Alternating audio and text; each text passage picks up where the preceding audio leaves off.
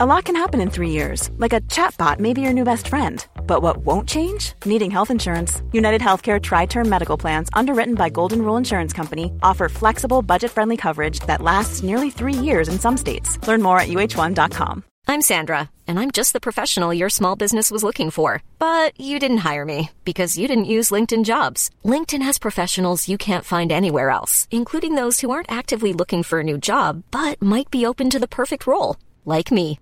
In a given month, over 70% of LinkedIn users don't visit other leading job sites. So if you're not looking on LinkedIn, you'll miss out on great candidates like Sandra. Start hiring professionals like a professional. Post your free job on linkedin.com/people today. Record.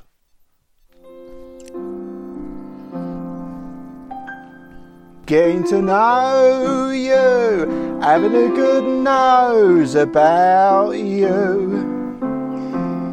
Having a gander, looking at what makes you tick.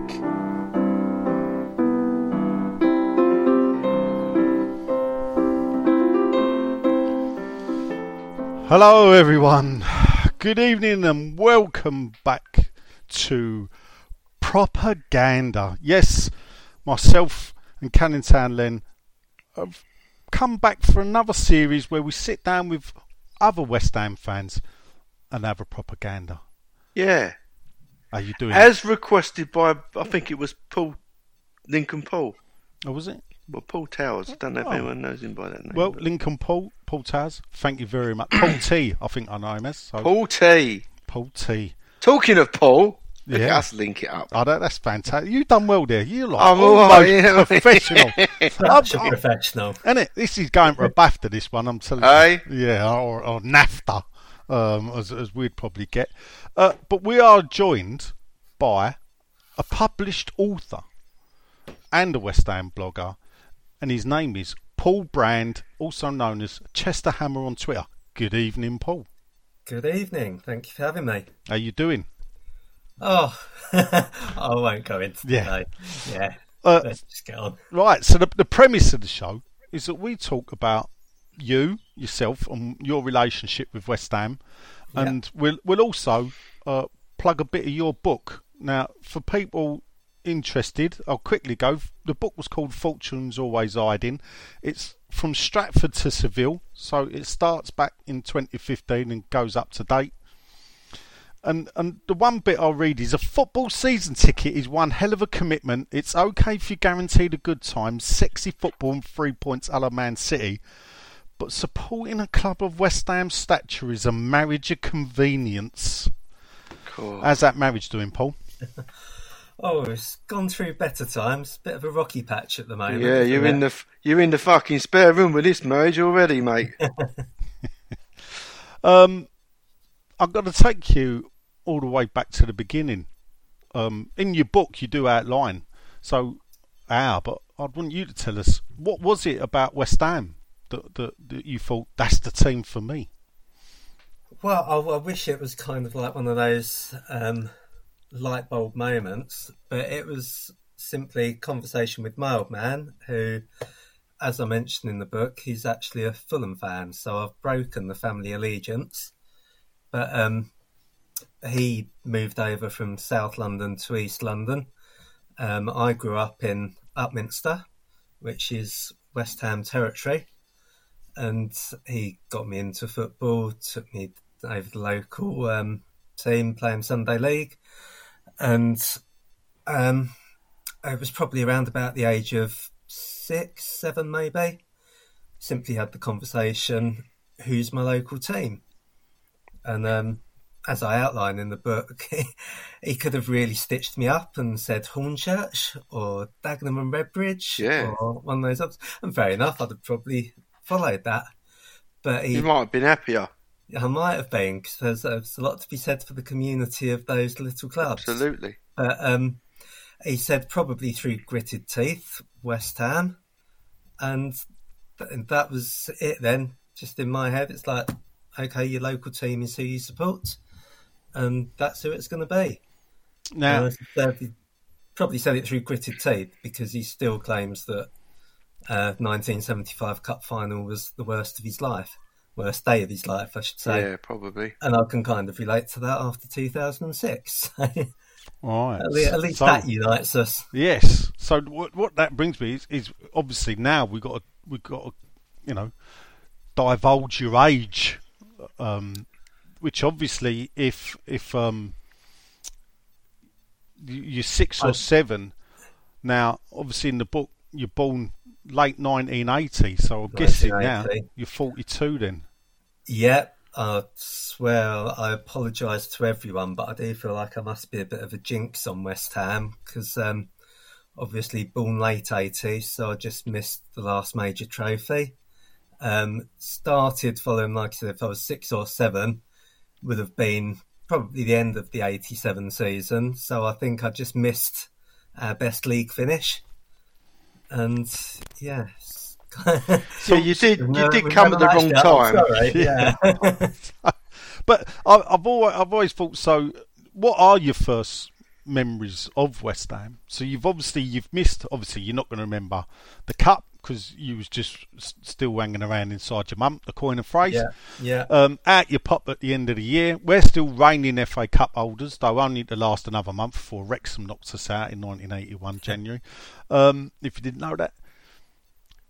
You miss out 85-86, as you say, which is West Ham's best ever year.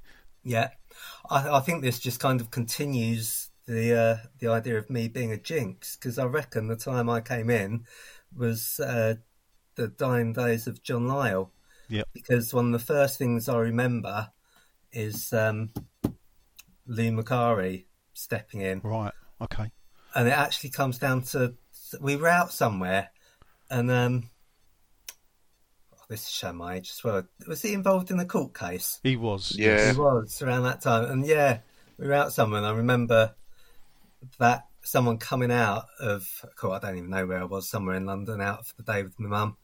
And there was chatter going around that it was Lou Macari. I was like, oh, where? Don't think it was, quite frankly.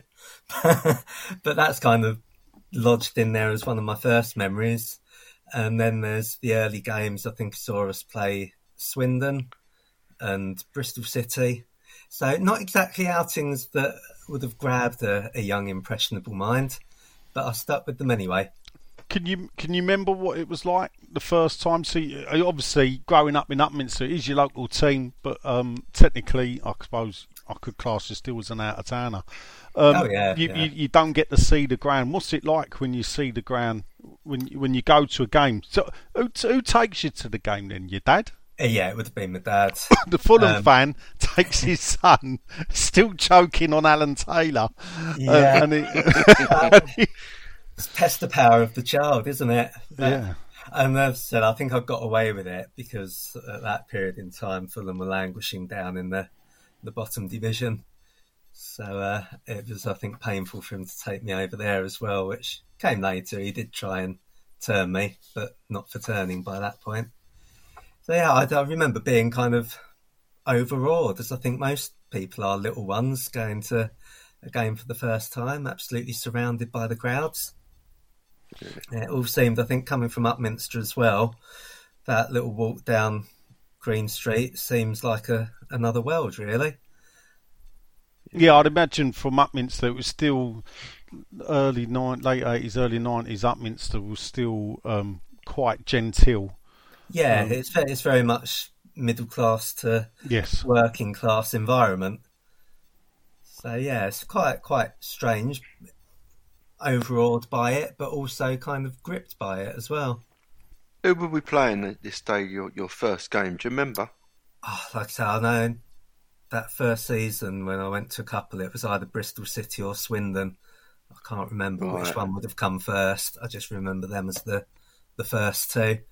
Don't know if I could tell you the score. I think we won the first one 1-0. So you could probably Google which one of them it was. Hazy memories showing my age. What I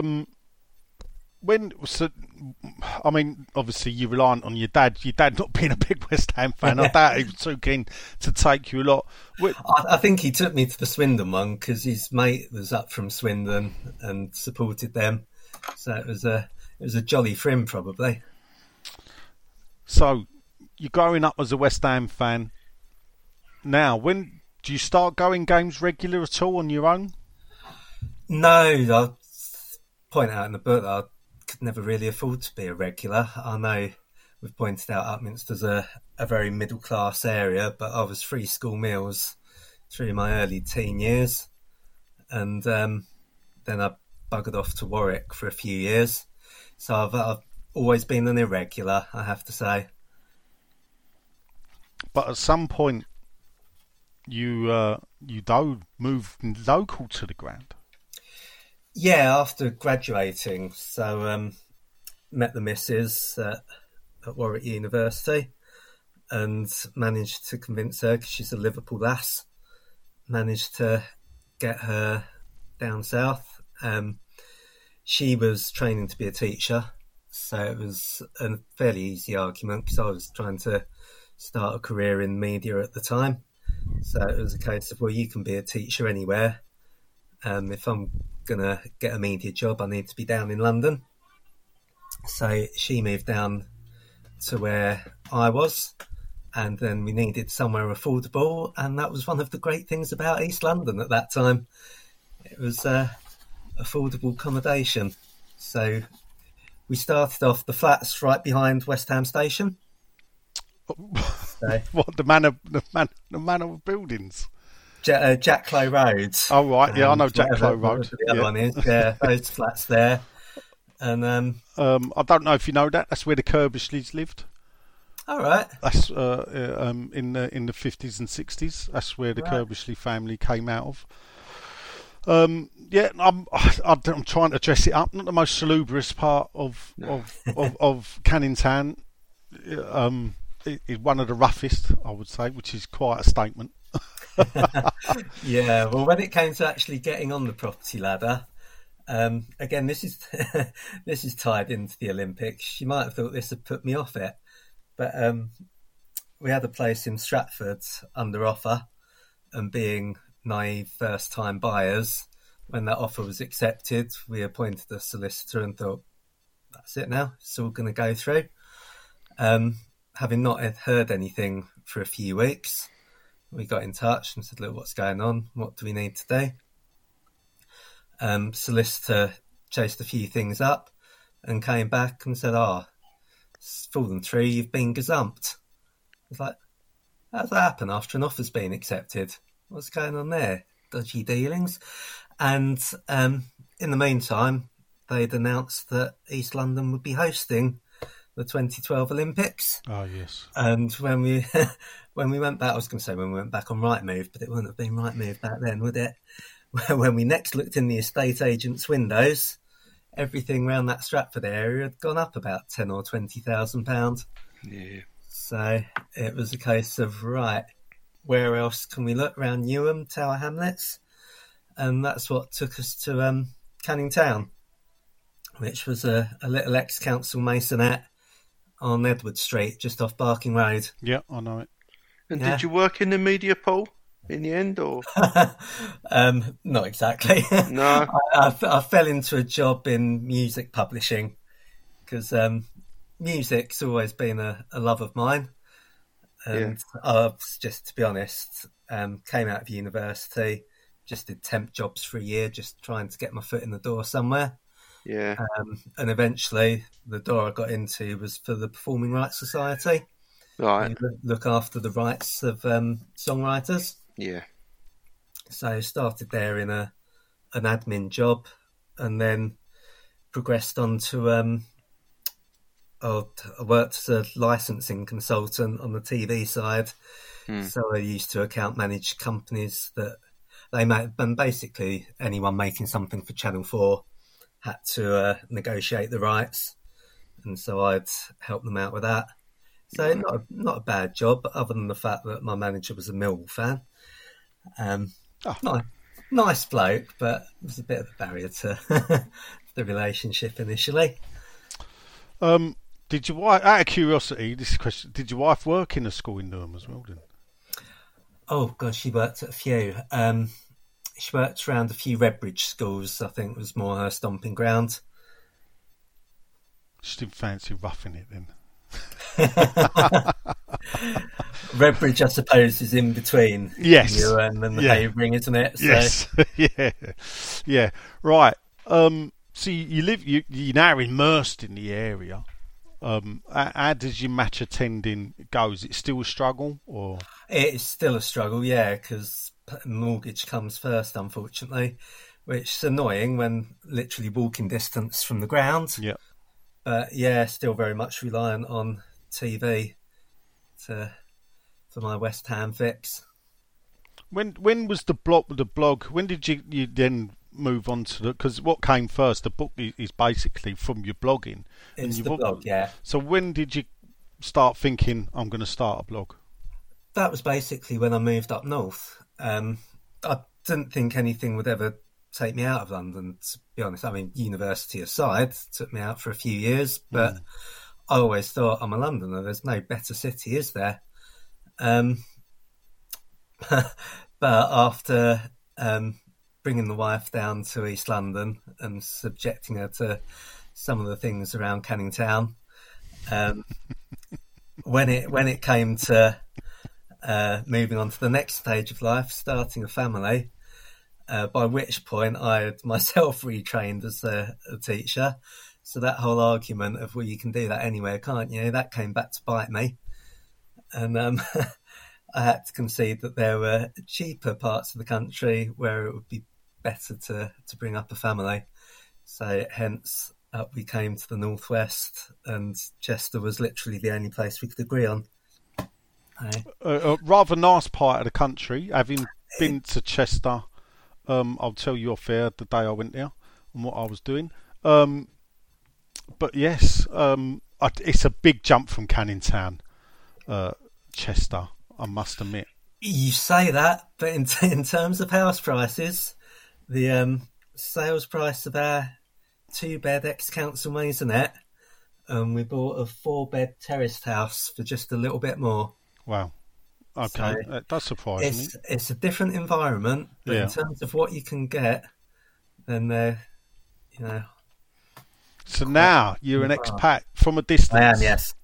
Yeah. Yeah, and that's what brought me to blogging. So, well, actually, that was one big life change.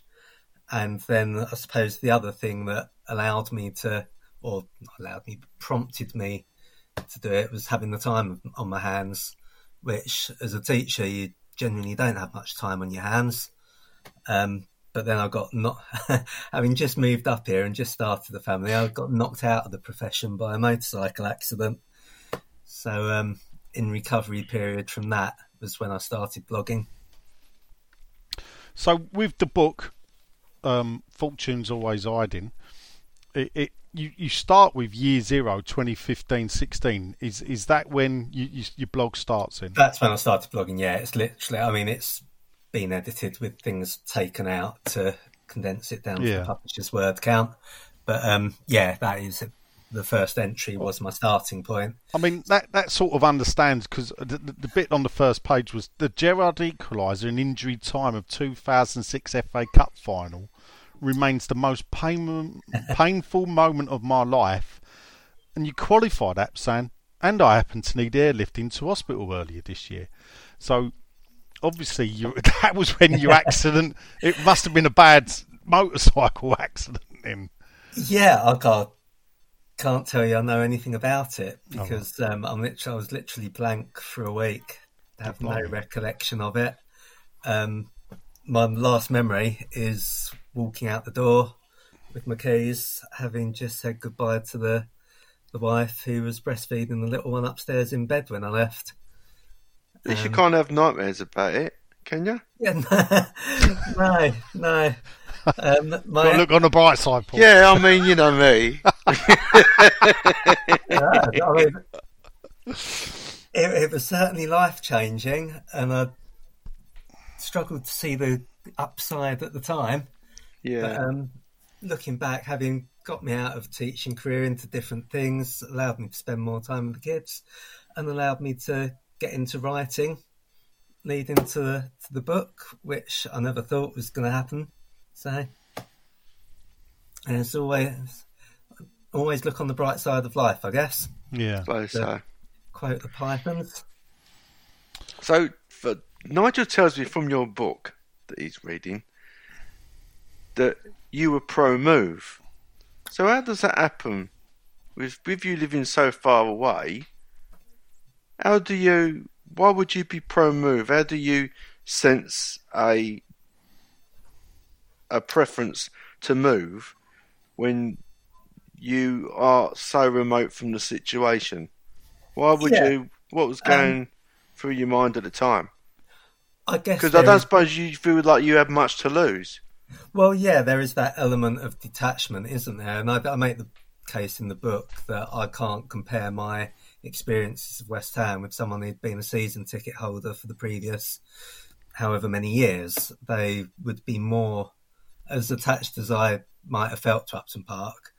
I wouldn't have had the same level of attachment as someone who's been sat in the same seat every fortnight for who knows how long.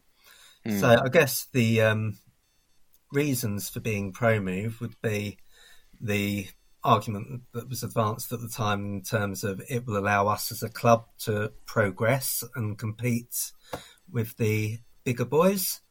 I think there was also an element of an attachment to the other part of East London.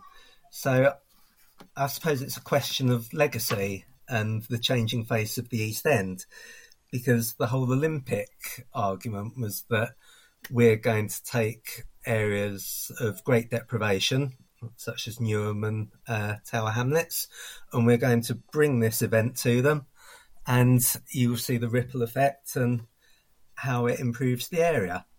And how do you feel about all of that now? I suppose at the time, I thought, well, that's good. It's raising us to a new level. But of course, there are downsides of the whole gentrification process as well, aren't there?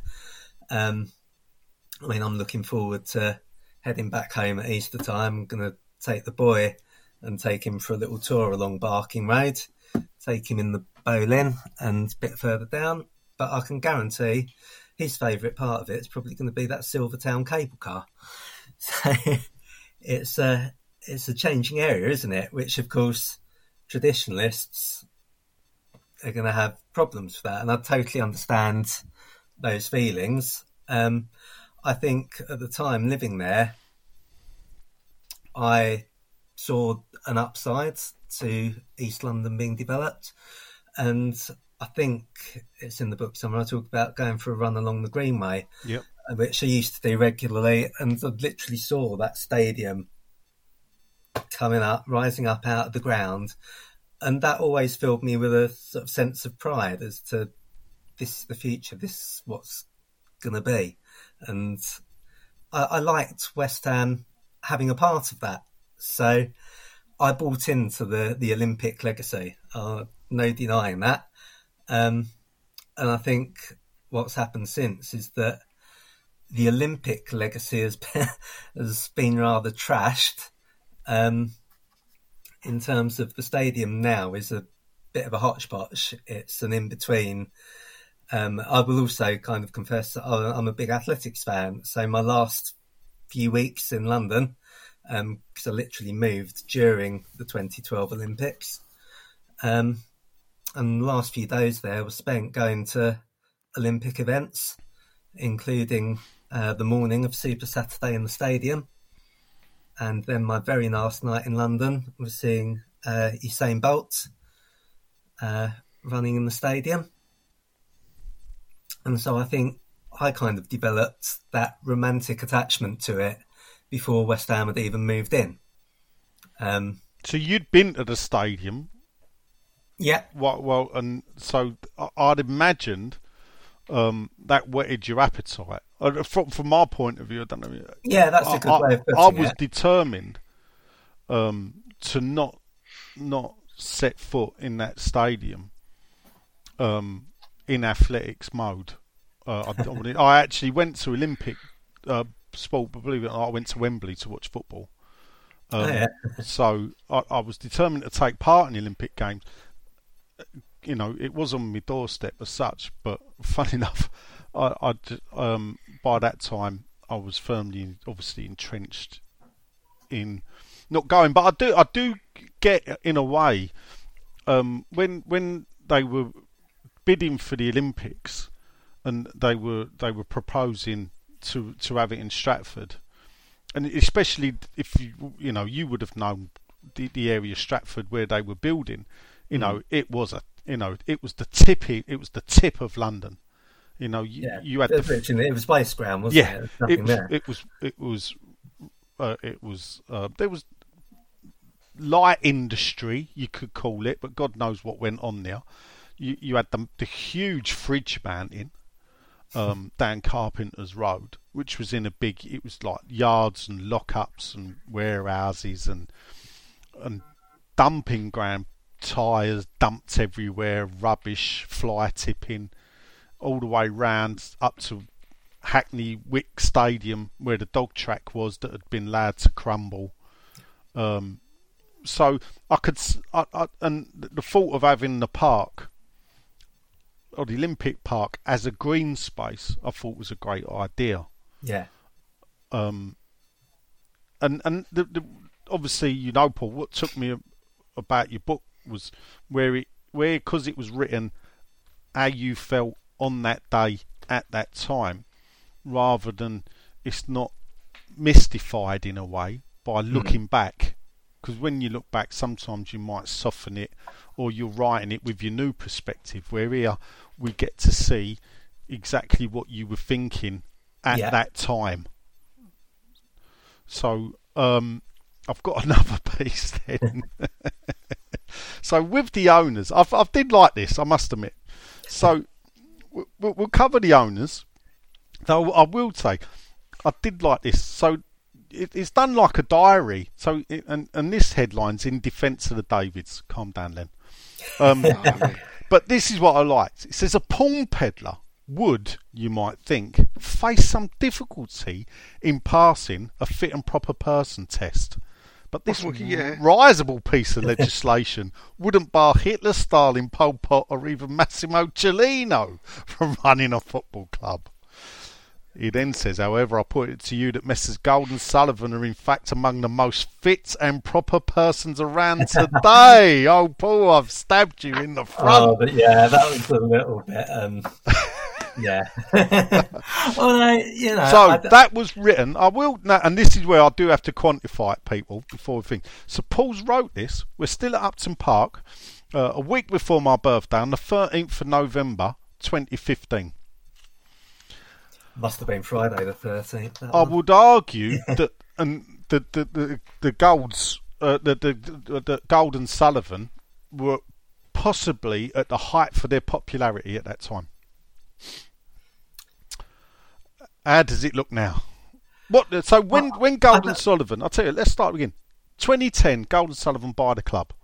What does Paul think? Because you do mention Massimo Cellino. You know what? Yeah, and he was linked, wasn't he? Mm-hmm. You know what? I reckon at that time I was probably pretty ambivalent, bar the fact that someone had come in and was going to save us from what looked like being a real financial mess. God, you swallowed a lot, didn't you, Paul? Fucking hell. What? Get the disgorger, blimey.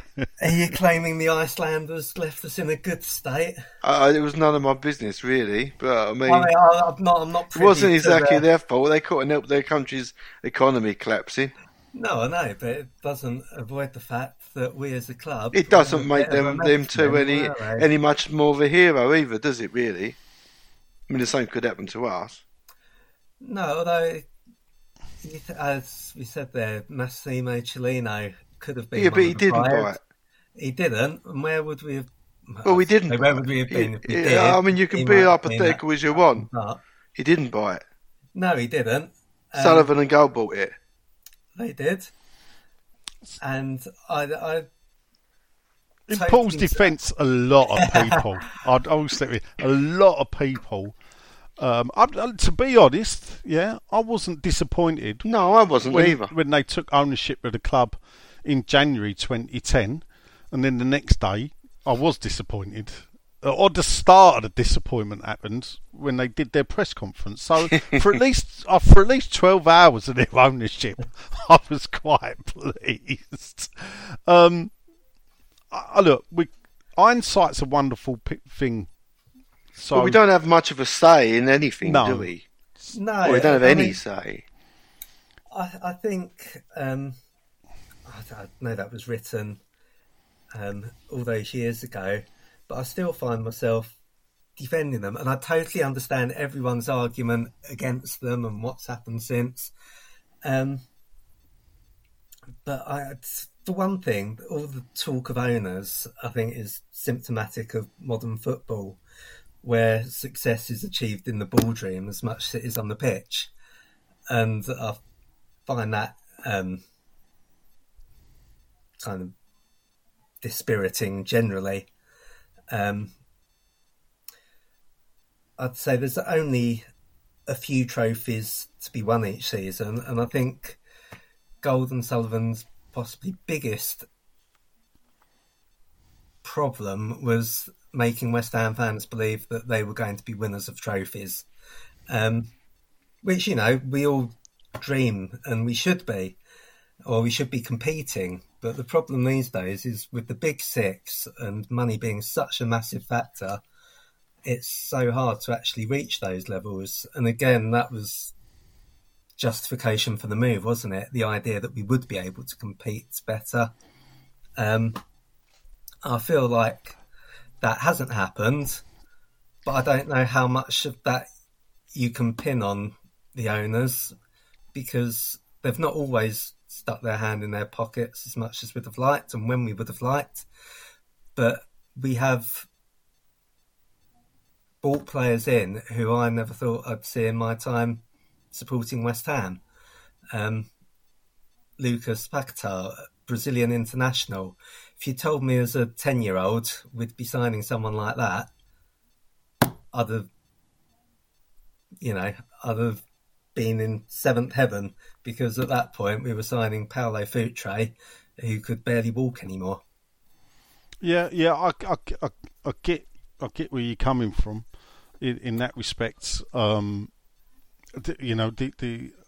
a way, if I look at now, the players we signed back when I was a kid to what we get now. And that's partly the success of the Premier League. I was just saying, I think that's more symptomatic of the Premier League and the money involved in football. And funny enough, one of my arguments against the move was that but you can't tell what happens in the future. No. Funny enough, one of the things I used to write about was that there may one day come a European Super League, and where will we be then? Yeah, I know I'm out of sync with the bulk of the fan base on owners and stadium. So the book is very much a personal perspective. Stand your ground. This. I can't even remember where I was going with it. I'm thinking in the ground. Well, look, I think I got what I was going to say. Speaking of books and things being retrospective, just before Christmas, I read "Bring Me the Head" of Trevor Brooking. I don't know if you're familiar with that. I've heard of the book. Remind me who wrote it though. It's Kurt Blows, wasn't it? That's it. Yes. Kurt Blows and Ben Sherratt. And again, they couldn't see into the future, but that book kind of positions Gold and Sullivan as being the saviours. So it does take us then thinking, oh yeah, we're on the up. But by the same token, when you think about what's come before them and potentially what could come after, have we ever had owners that we actually like? I'd say the Prats retrospectively, but a little bit before my time. But when you consider what they did, it's that is tough to ask, because I should perhaps qualify it by saying in my lifetime. Yes, I think because it's West Ham's ownership was a bit vague. We always look at the chairman so who was the chairman? So we'll go, the Kearns, Pratts, but they there were so many different shareholders back then of West Ham. They were just the ones that managed to control the voting of the shares.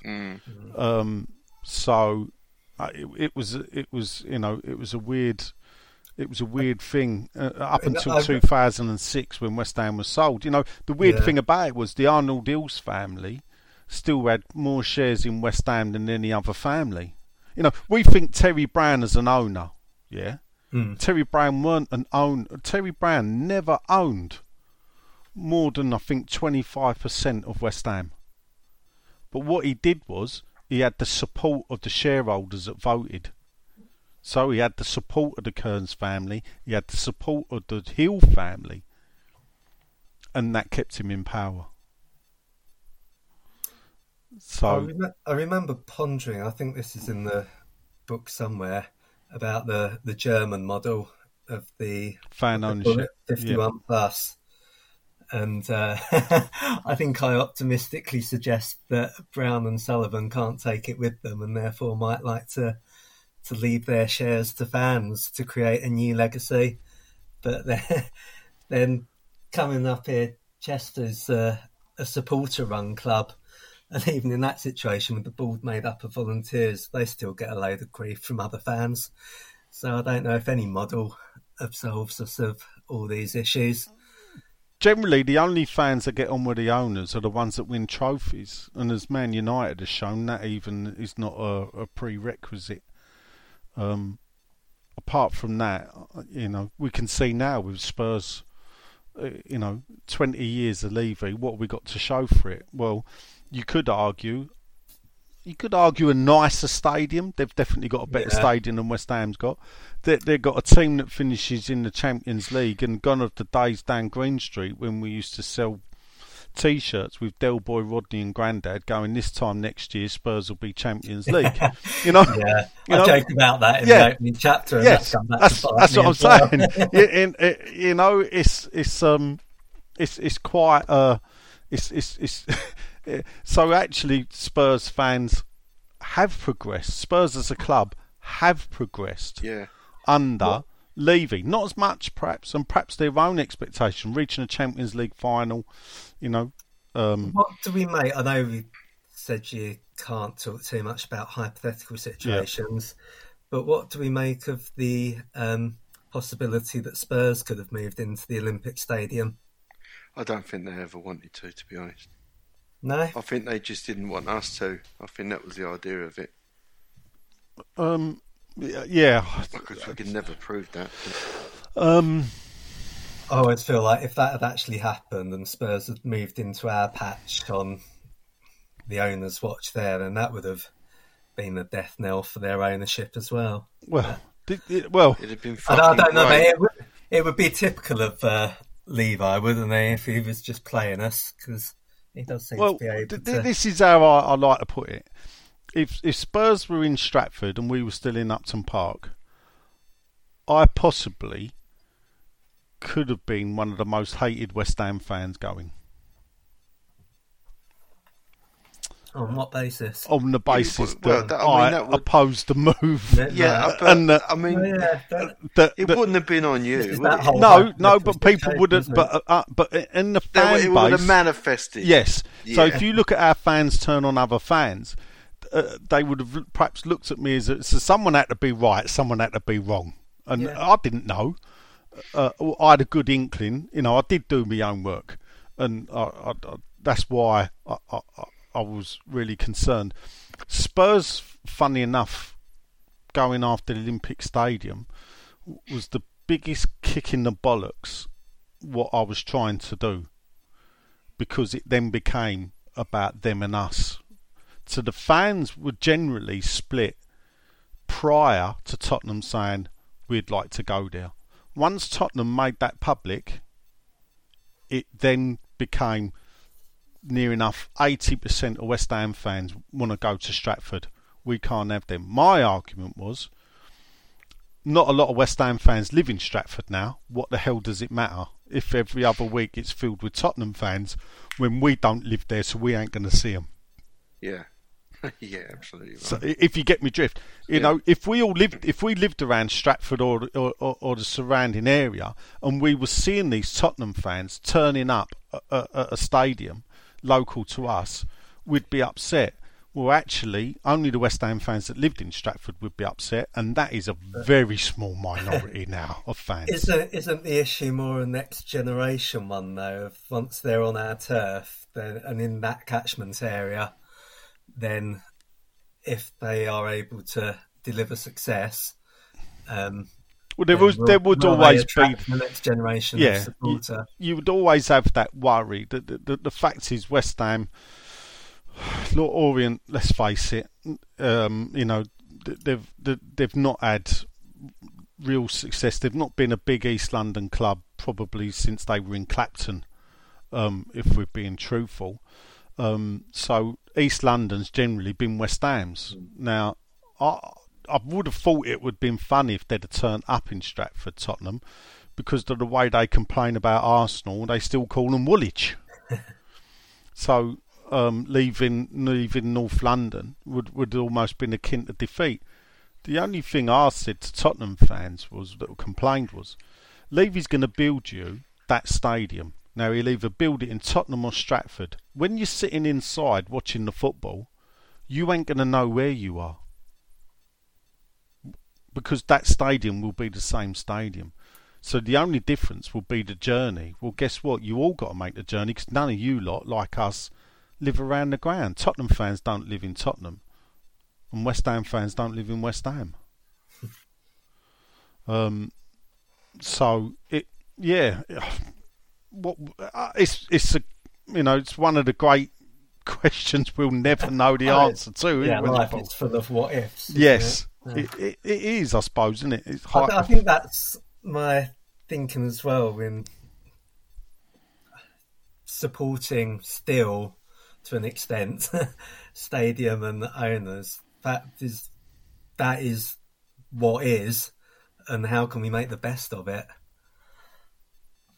So I'm all in favour of groups like the Ironworks Alliance, who, whether their members are big fans of the stadium, whether they wanted to move there or not, they're all about, okay, we're stuck with it, how can we improve it? Knock it down. Well, it's easy to say make the most of it when you're not a regular going, though, isn't it? Yeah, I get that. In terms of my early experiences in the stadium, they were generally quite positive ones. So you went to the first game,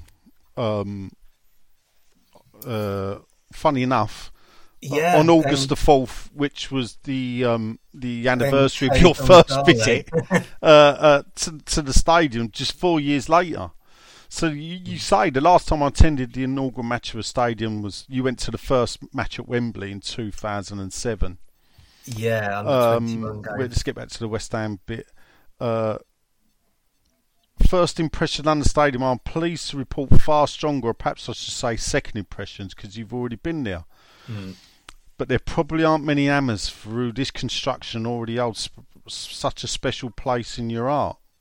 I watched it slowly rise on the horizon as you ran on the Greenway, sewer bank, as I like to call it.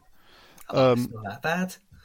Well, that's what we called it as kids, Paul. So unfortunately, fair enough. I'm pre-renaming of the Greenway.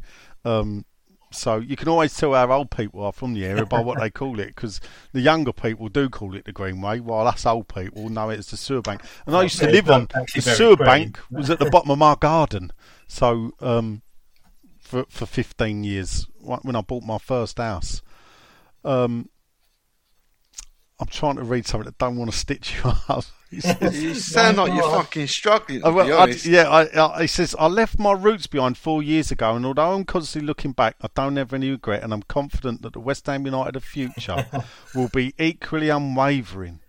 Yeah, that wasn't right, was it? So Jesus, but you got to admit, this is, as I said, this was written on that day, the 4th of August. You've wrote this down. this is how you feel. You've come down from Chester to this the is first in the game. book, right? So this book has been written sort of like as a diary. No, well, it basically It was the blog, yes. so It's from the blog, so written on the day. he's not sat down and wrote it a year ago. This has been wrote over 6-7 years, from 2015 to today. So, and that's why that was the hook of the book for me. Really? It was because I'm not reading someone looking back and changing it to try and fit a narrative. It's as like Gold did with his own one. Yeah, no, Yeah. but you know, it's. It probably makes you angry in places. It probably gives you a laugh in I'm places. never going to Hopefully fucking find there's a out. few- Yeah, I don't think. Yeah, that's why I had to warn you. When was the last time you went to London Stadium, Paul? My last match was the Newcastle game last season. How did that go? It's 1-0. Was it a draw? Yeah. Pretty mediocre. And I'll Now, be did back- you notice? I mean, there was a clear drop off in my feelings towards the stadium. I mean, I had reservations which are recorded in that first Right. impression, Yep. but Yeah. I was kind of giving them the benefit of the doubt. Like, it's hastily been moved from athletics mode. I didn't realise quite what a ball like that was going to be, right. and I thought that some of the aesthetic elements, which Right. I'm sure you're big on as an artist, I thought, they're going to smooth them out and find fixes for them, aren't they? But evidently, all these years later, that's not the case. So, regardless of how much they've said they've improved things or tried to, well, actually, they have said they've improved things. You now actually think the stadium's worse. Is that what you're saying, or your experience of it? My impression of the stadium is worse now than it was initially, when I was perhaps caught up in an element of excitement, Yeah, first game, of newness, of newness, exactly. optimism. I will still defend it in certain respects. I mean, for one thing, the fact that I said I couldn't often afford to go when I was living locally in Canning Town. By the same token, it was bloody hard to ever get tickets because they were snapped up before going on general sale, and I'd have to spend, probably about 25 quid on the membership, subsidising my 2, 3, 4 games a season that I could afford to go to. So I know I'll be blasted as a casual because I wasn't there week in, week out, but that whole element of bigger capacity, getting more people in, I naturally saw as a positive. It does bring the tourists who get a load of flack. But similarly, going back to my dad's allegiance to Fulham, I always thought, well, you know what, if tourists want to come along and spend their money and help put money in the coffers for West Ham to develop and progress further, I've no issue with that. And the more of them we can bring along, you weren't and there, get were you, that though? next generation, the better. Like I said, going back to my dad's allegiance with Fulham, I saw a similar process when they had the I was just going to ask you rapid about this. progression from Mohamed Al Fayed. How do you? So Fulham had to move out to QPR's ground, Grandshire. It looked like they were going to lose Craven Cottage, but they managed to keep it. How do you now? Pray to ask, is your dad still around? Yeah, That's yeah, good, and right. How does he- He's back as a regular now. Yeah, He's a so- season ticket holder at Craven Cottage. Right. Wow. How would he view? And this is what I'm interested in as well. Because Fulham, and fun enough, I'm working across the road to Fulham football ground tomorrow, literally across the road to it in the school. So how does he view that? The fact that he still gets to go to Craven Cottage, is it something you think? Imagine if Fulham weren't at Craven Cottage, because Craven Cottage is a very nostalgic ground with the cottage still in the middle, It is, yeah. with that old stand that sort of and as you look along the road there, I think it's a fantastic facade myself. It is, The yeah. red brickwork. It's quite special. Yeah, I do. I took a few photographs. I do a lot of work in Hammersmith and Fulham, and I find There's myself down there a lot. another book out about the I can't remember what the exact title was. The world's greatest. It's not the world's greatest. Yeah. But, it's like a photographic book with a little bit of history beside it of the world's most. Can't think what atmospheric ground, is it? No, it's not atmospheric. Oh, It's that whole idea of having something special about them. But Craven Cottage popped up in there, so it's like, right. So how would did your dad? Have you ever spoke to your dad about how would he feel if Fulham weren't at Craven Cottage, or do you look now and think actually West Ham did lose something? We did lose something, and I understand that loss of identification and community. I think my response to that would be when fans refer to the new stadium as a soulless bowl. Although I can see all the problems with it and the issues, I think surely the fans are the soul of a club.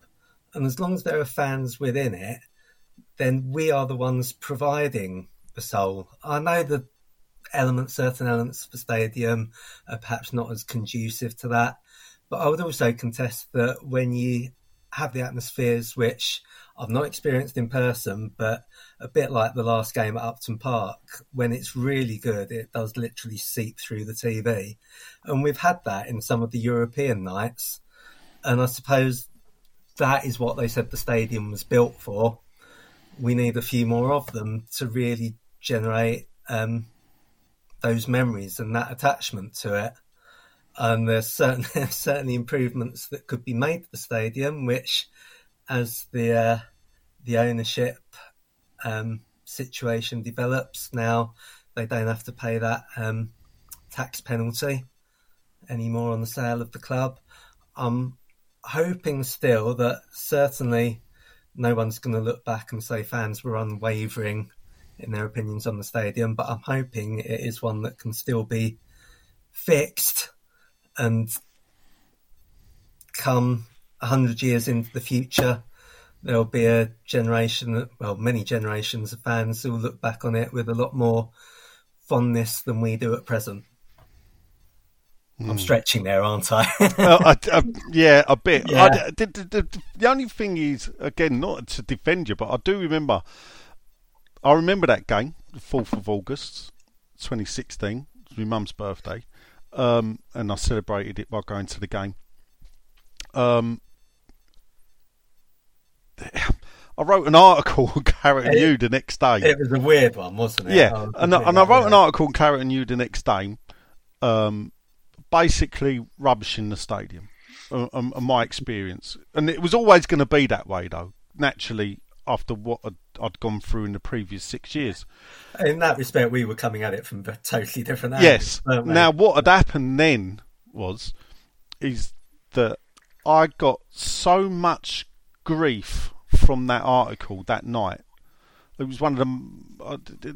It was posted near enough in every West Ham fan page on Facebook that I was a member of, and I remember because I left half of them because what people were saying about me was frankly, I mean, the one I really answered was the bloke which my mate did laugh at. He said the only one you answered was the bloke who accused you of voting Remain.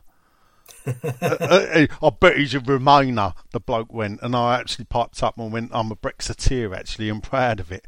And it was like, you can call me anything you like, but don't ever call me, you know. I think, again, this is one of the big issues with the stadium, isn't it? It's become a lightning rod for toxicity, and it's split the fan base. But it was funny how my big thing was always that when people see it with their own eyes, they'll see what I saw off the drawings. And to be fair, after that first game, a lot of people were quite happy. But it didn't take long for it to go sour, though. Have you read Mark Noble's autobiography? Funny enough, that I got both books at the same time, but it was your book that gripped me, Paul. Something then. so yes. So and what I thought, actually, I'll get you in when we do this. That's why I thought, I want to get and speak I mean, to Paul. he's very sketchy, to be honest. It's not the most insightful of autobiographies, but he kind of... It was pre-Harvard, I believe. He kind of talks about first impressions being okay and it all falling to pot in that first season. I had a conversation with a fan recently where we were saying if you could switch the last season at Upton Park with the first season at the London Stadium, would that make a big difference to people's feelings about the places? That is a good question. It's another one of those what ifs, isn't it? Yeah, because when I used to write in Overland Sea, I used to write that the two biggest seasons in West Ham's history will be the last at Upton Park and the first in the stadium. Get them wrong, it will crumble. Now, the 2015-16 season is in my top 3 ever, which, considering it's the last, I look back and think if ever there was a fitting way to say goodbye, it was that. Yeah, probably best ever season. Yeah, in my opinion. You never got to stand on the pitch and sing "We're going to win the league" and actually believe it. Yeah. Even though that was over 4 days later. But so yeah, I can see that point of view. Actually, I can see that. I can understand that point of view because, frankly, you turned up as the club at the doldrums. Yeah. So, but they got the first season wrong, and they've predominantly got it wrong. Looking at it from a distance, were you a season ticket holder in that first season? I've been a season ticket holder, near enough all my life.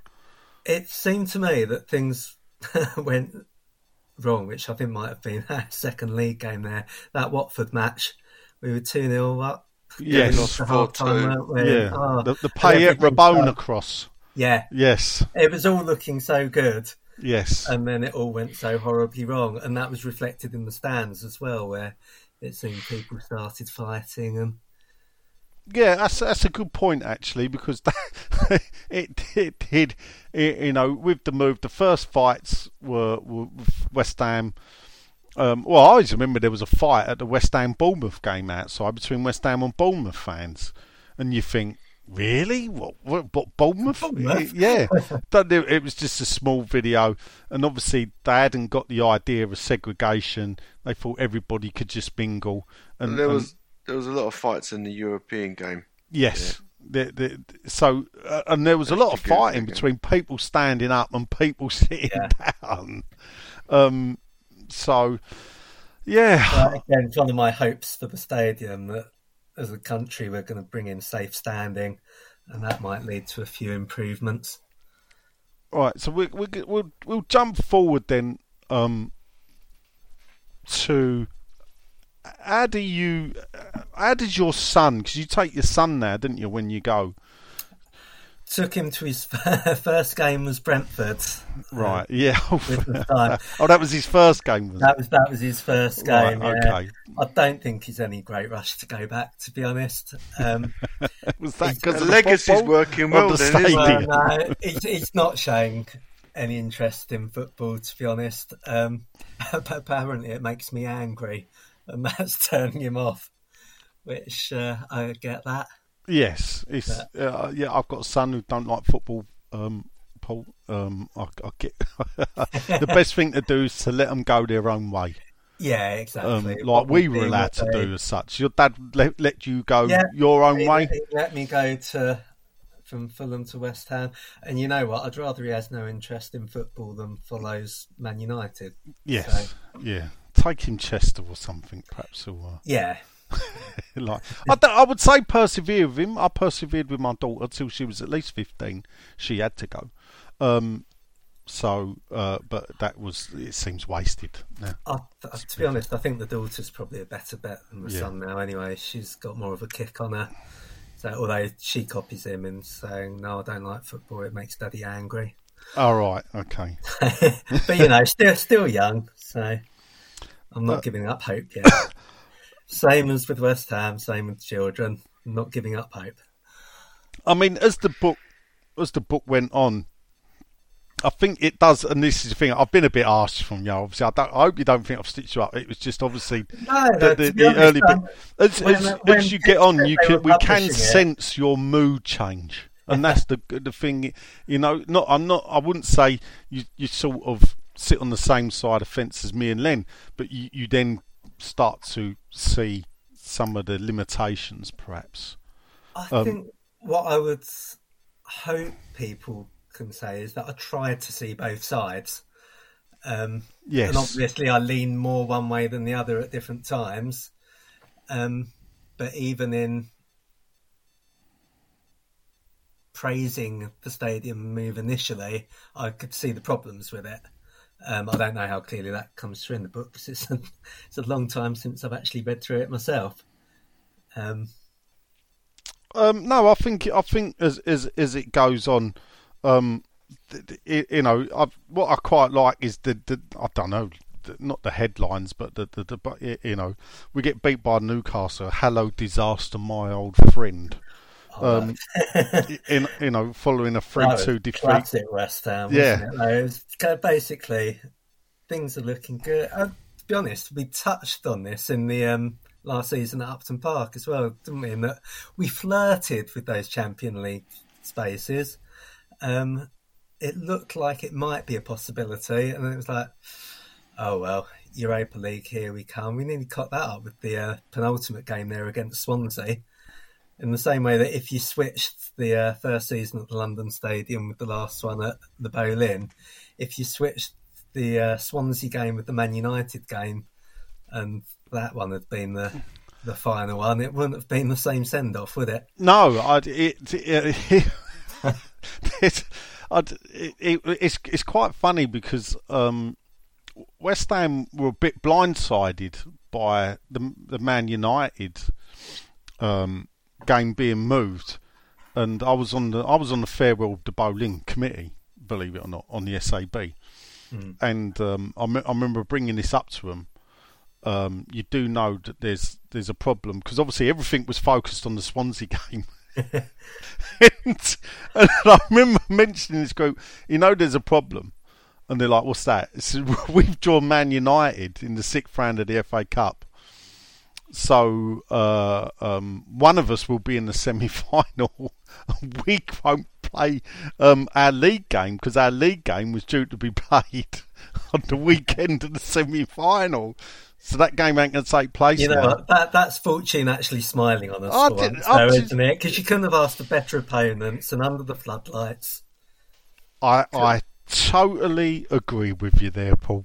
I just think the Man United, if you look at the last 3 games, we're actually, if we'd have won, I think if we'd have drawn 2 and won 1, we'd have got Champions League football. It was that close. God, really? It was. If we'd have beat Swansea and Stoke, if we'd have beat Swansea and Stoke, we'd have been in the Champions League and beat Man United. But actually, if ever there was a West Ham way, it's that week. Yeah, you know, should have been the last game ever. Smashed 4-1. Andre Ayew scores that trick, who we end up buying just to finally. I don't know why, but anyway. Then, you know, you get the Man United game and everything that surrounded that. It was probably the greatest send off I could have wished for in a way. Right. A lot can happen in 3 years, like a chatbot may be your new best friend. But what won't change? Needing health insurance. United Healthcare Tri-Term Medical Plans, underwritten by Golden Rule Insurance Company, offer flexible, budget-friendly coverage that lasts nearly 3 years in some states. Learn more at uh1.com. There's never been a faster or easier way to start your weight loss journey than with PlushCare. PlushCare accepts most insurance plans and gives you online access to board-certified physicians who can prescribe FDA-approved weight loss medications like Wegovy and Zepbound for those who qualify. Take charge of your health and speak with a board-certified physician about a weight loss plan that's right for you. Get started today at plushcare.com/weight loss. That's plushcare.com/weight loss. PlushCare.com/weight loss. Everyone knows therapy is great for solving problems, but getting therapy has its own problems too, like finding the right therapist, fitting into their schedule, and of course, the cost. Well, BetterHelp can solve those problems. It's totally online and built around your schedule. It's surprisingly affordable too. Connect with a credentialed therapist by phone, video, or online chat, all from the comfort of your home. Visit BetterHelp.com to learn more and save 10% on your first month. That's BetterHelp, H-E-L-P.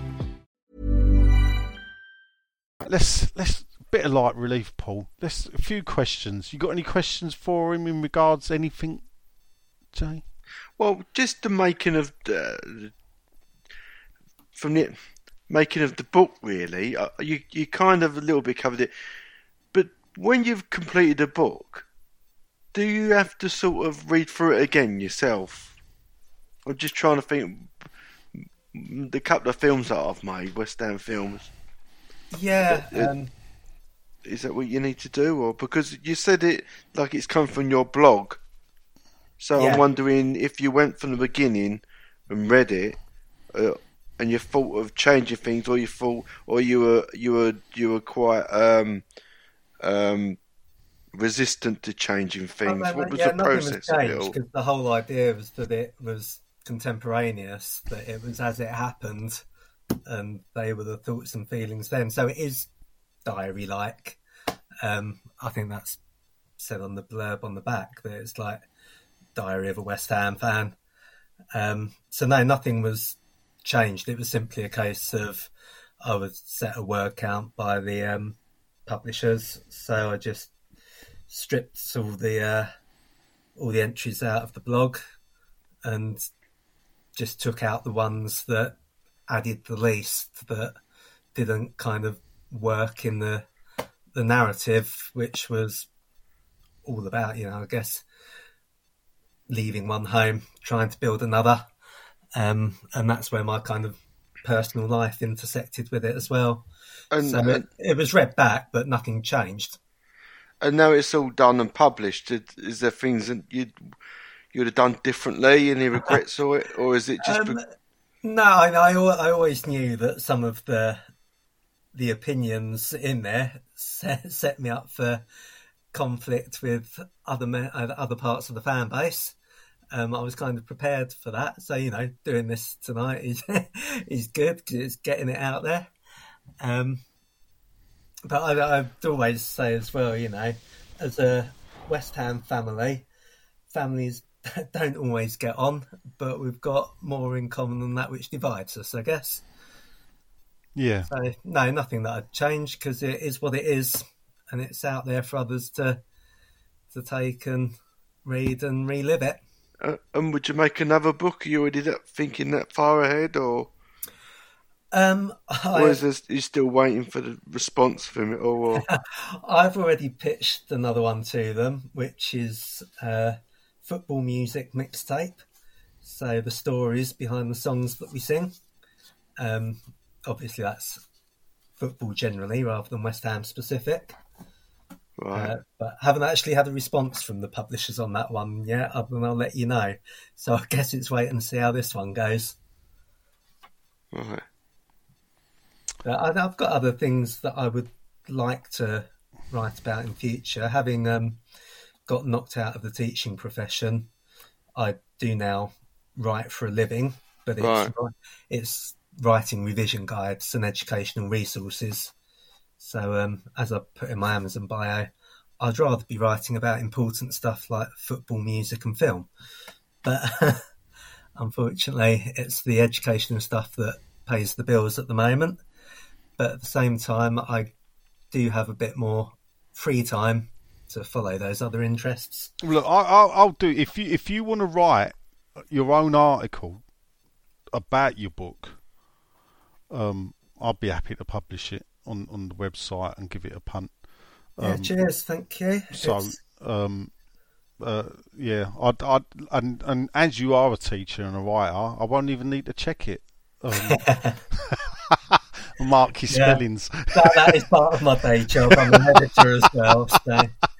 So good. I'll send you some of Sean's stuff. You can have a look through that and laugh. Right. Do you think there's a time that you won't want to write then, Paul? Now it's your job. Do you think as it is your job, do you think yourself would it start feeling like work?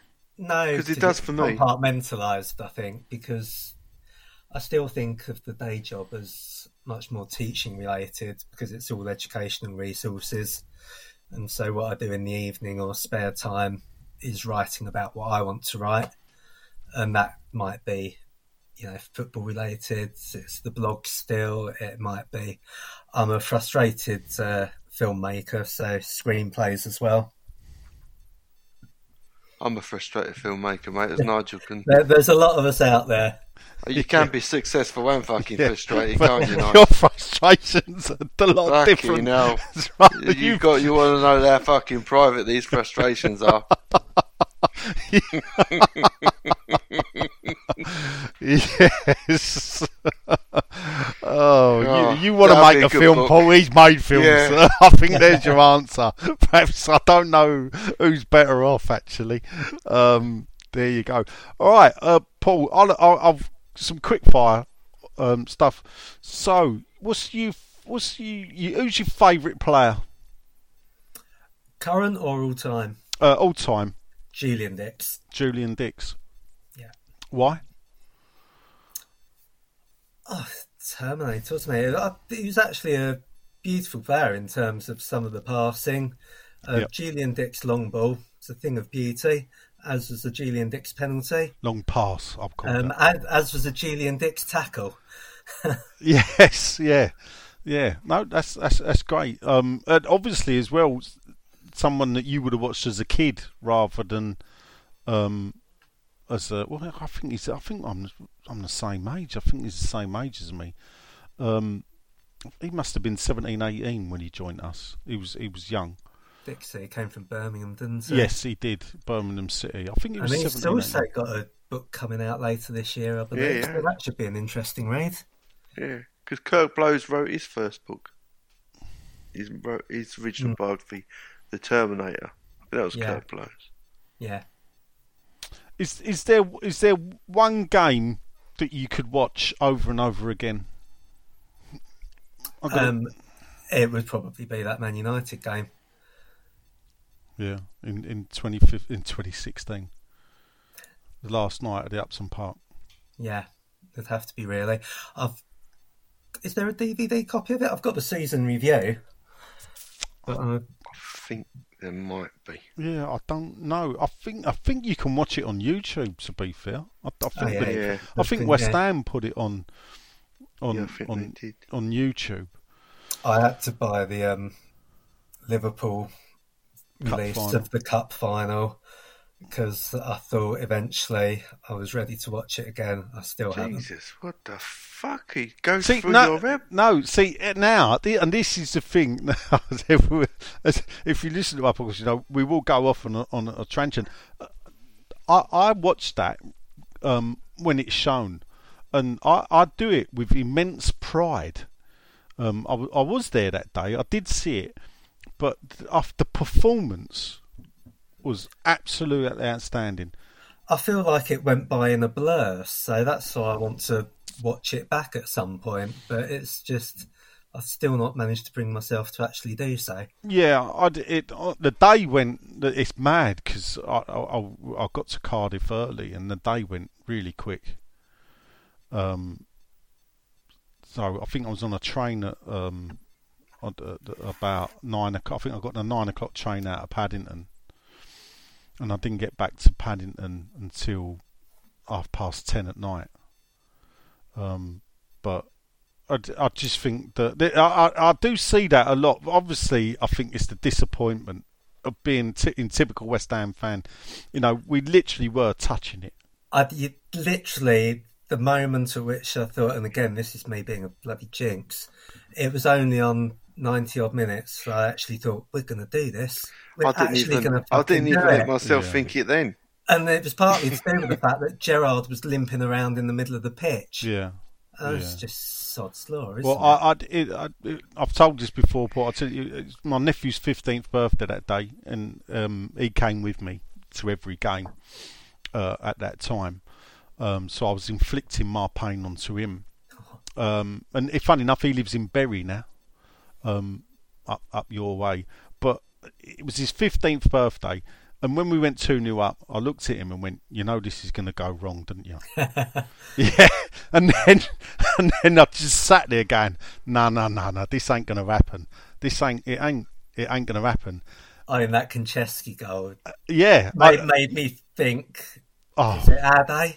Is it going to happen? Well, I don't really believe it. I never thought it until they held the ball up and it said 4 minutes. Yeah.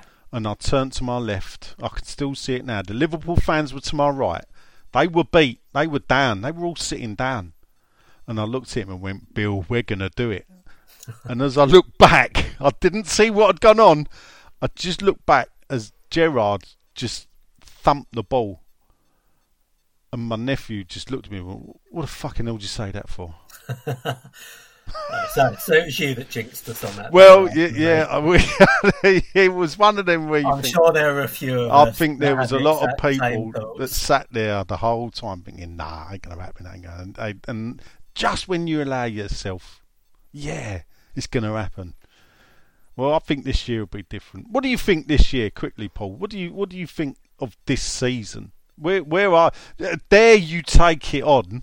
Where are you on boys? He had credit in the bank. I think he's into his overdraft now, isn't he? It's a bit like the stadium. He's in place. We're stuck with him until the end of the season.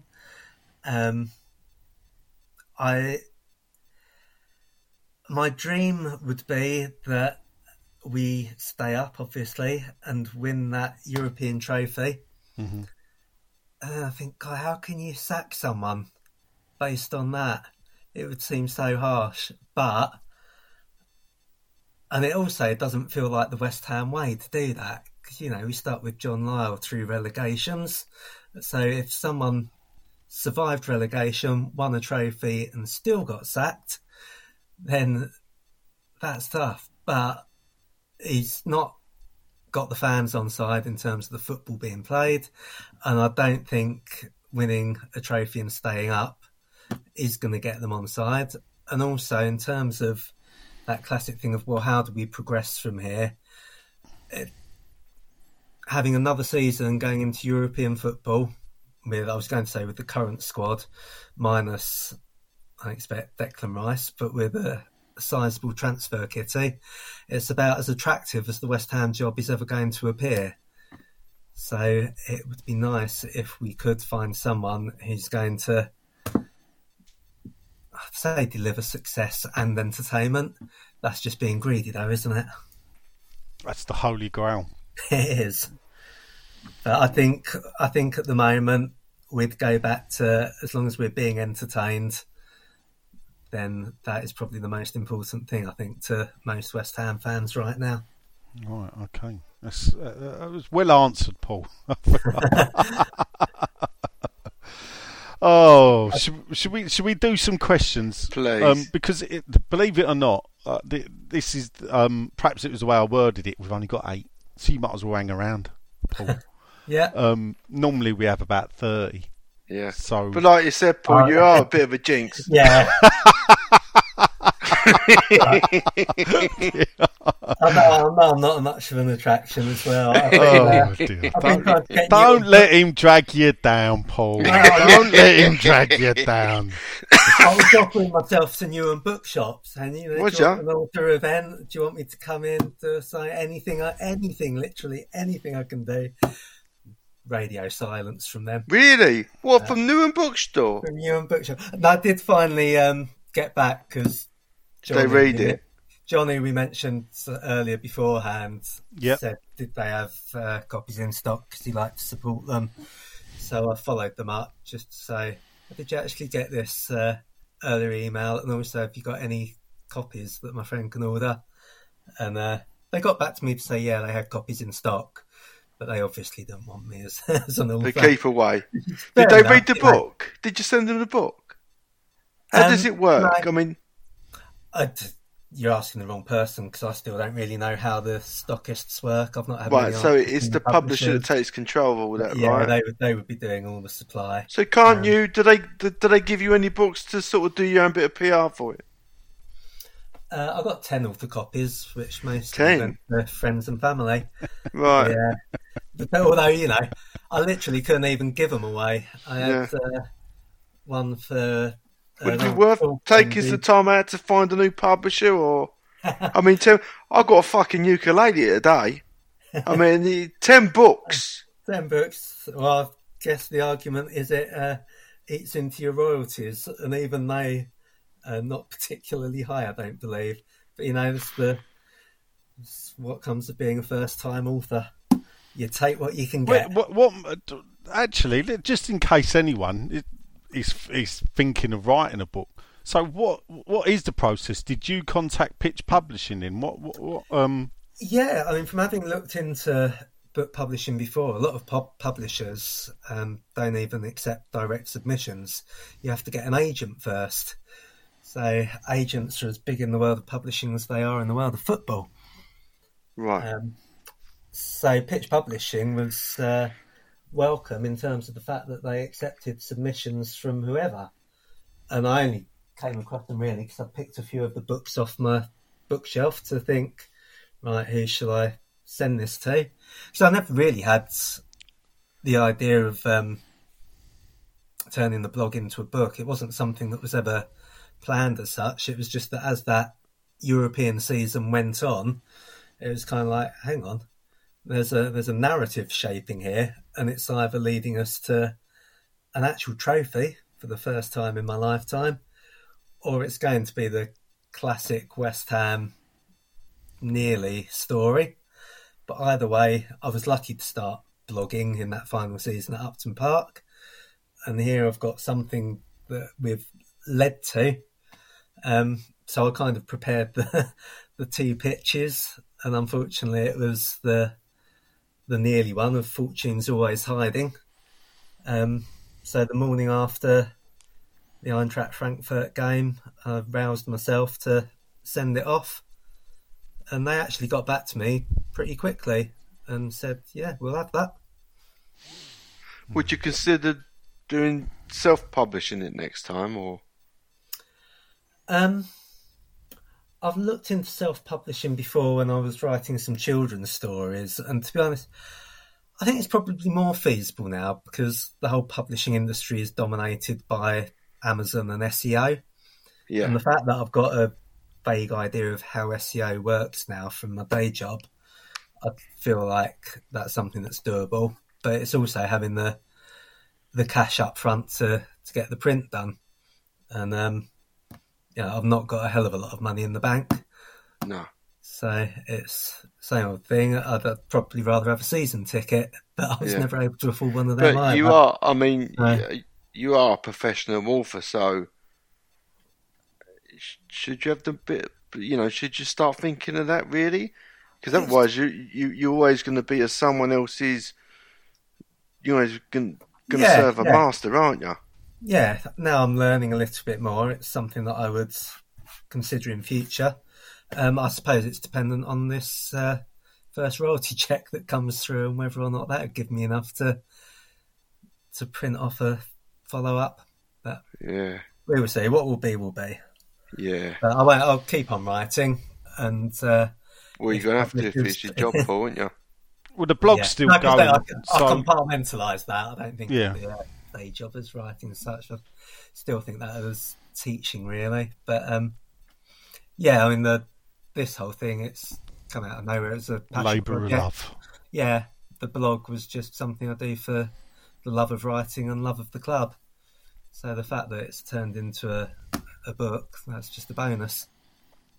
All right. Okay. Questions. So the first up, we've got Father Chris Kinch. Big listener and big friend of the show. He says, do you have a favourite memory from all your years of being a West Ham fan? It does give it. He said, mine was the first time I visited the bowling ground. Seeing so many West Ham fans, I felt like I was part of something bigger. You are, Chris. Yeah. You're definitely part of something bigger. I knew it was a very special place. Len, what is your favourite memory? You got a favourite? Well, my favourite memory is Sunday the 11th of May, going down there with a couple of Raiders, as I mentioned the other week, really. Right, yeah. Of course, my first game, we got relegated. Yes. We're all jinxes. Well, that was my first season. I did actually see us win some games that season. The funny thing is, I think that was we won 7 from 9, and I'd only sort of become aware, really, that I was a West Ham fan that Easter, and I thought we were the best team in the world, but judging by the results, and David Cross was like the new Pele. Yeah. And I turned up my first game, and we played the mighty Liverpool, lost, and I realised we got relegated, which took some understanding as a 6-year-old. Yeah, I mean, a big one I remember was Pop Robson got a couple against Derby. We beat them 3-0. I think that was around Easter time, and we'd beat Birmingham as well. I did about half the games that season. For a reason, we got our season tickets, but only did half the games with my uncle. I was perhaps a bit young, but I think I see about 3 or 4 wins. Man City springs to mind, but we might have lost that one. I think that was the first game I went to, Man City. That would have been early in the season. Well, look, my special memory, I was the mascot when I think nothing will beat that. Paul? Special memory? I think it is probably the morning of the cup final and just having a little stroll along Barking Road, and the fact that I think we've established that you don't actually get that many West Ham fans in the local area now. No. But they all came out on that day. There were flags everywhere. All the shops had got bunting and banners up. And so it was the first time of being in the cup final for me. And it was the peak of excitement. Well, no, it wasn't the peak of excitement, was it? So that was around the 90th minute. What happened then? But no, it felt very special on that morning. Yeah. Funny enough, the evening before, I had done the delivery in Dagenham, and the door had like the counter blue bank there. I wasn't expecting to see it at all, and it was very special. That it sunk in that afternoon. I tell you, I had to deliver my own stuff. Yes, Edward Street. I think I grew up, Paul, 1 minute away from there. Oh yeah. So as you come out of Edward Street, you would have known it as New Haven Lane. When I was a kid, it was part of Star Lane. Yeah. So if you turn left, opposite, isn't it? Yeah. Up past the green, that's where I grew up, just round the corner from the green. Oh yeah. Had a weird experience after the again, it's a chapter from the book that after the last game at Upton Park, I went back for the final score filming, and that was a night sheet. And when it finished, I took a walk back down Barking Road and went past what would have been your old house. And it looked like somebody had randomly driven a digger onto that little patch of grass. Oh, right, yeah. It's like the things you see in Canning Town. Oh, yeah. There's no sign of any building work or anything. No. It looked like someone had joyridden it into that spot. Yeah, I don't know if it used to go on when you lived there, but when we were kids, that was where we had our bonfire every year. So, but yeah, and I think I used to deliver milk in Edward Street. If Edward Street's a dead end, am I right? It's behind. Yeah, it's kind of hidden away. I don't know if it was a pub, but it was called the Raffles when I was a kid. It's the block of flats on the corner of New Haven Lane. I can't remember what it was called now. It's a block of flats now, but it was a pub that was called the Raffles. I was going to say to help you locate it, it's behind a chicken shop, but that doesn't really narrow it down, does No, it anymore? no. So, I've lost the questions. Where have I gone? Oh. What did I do there? Hold up. That was not good. What happened now?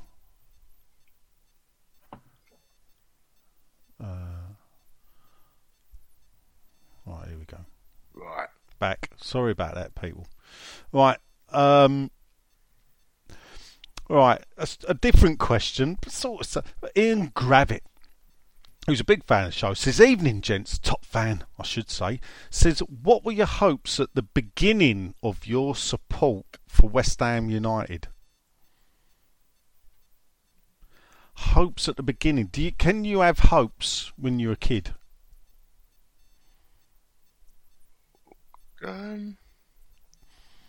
No. You just You just go with it, don't you? Yeah. Yeah, you just watch it all pan out.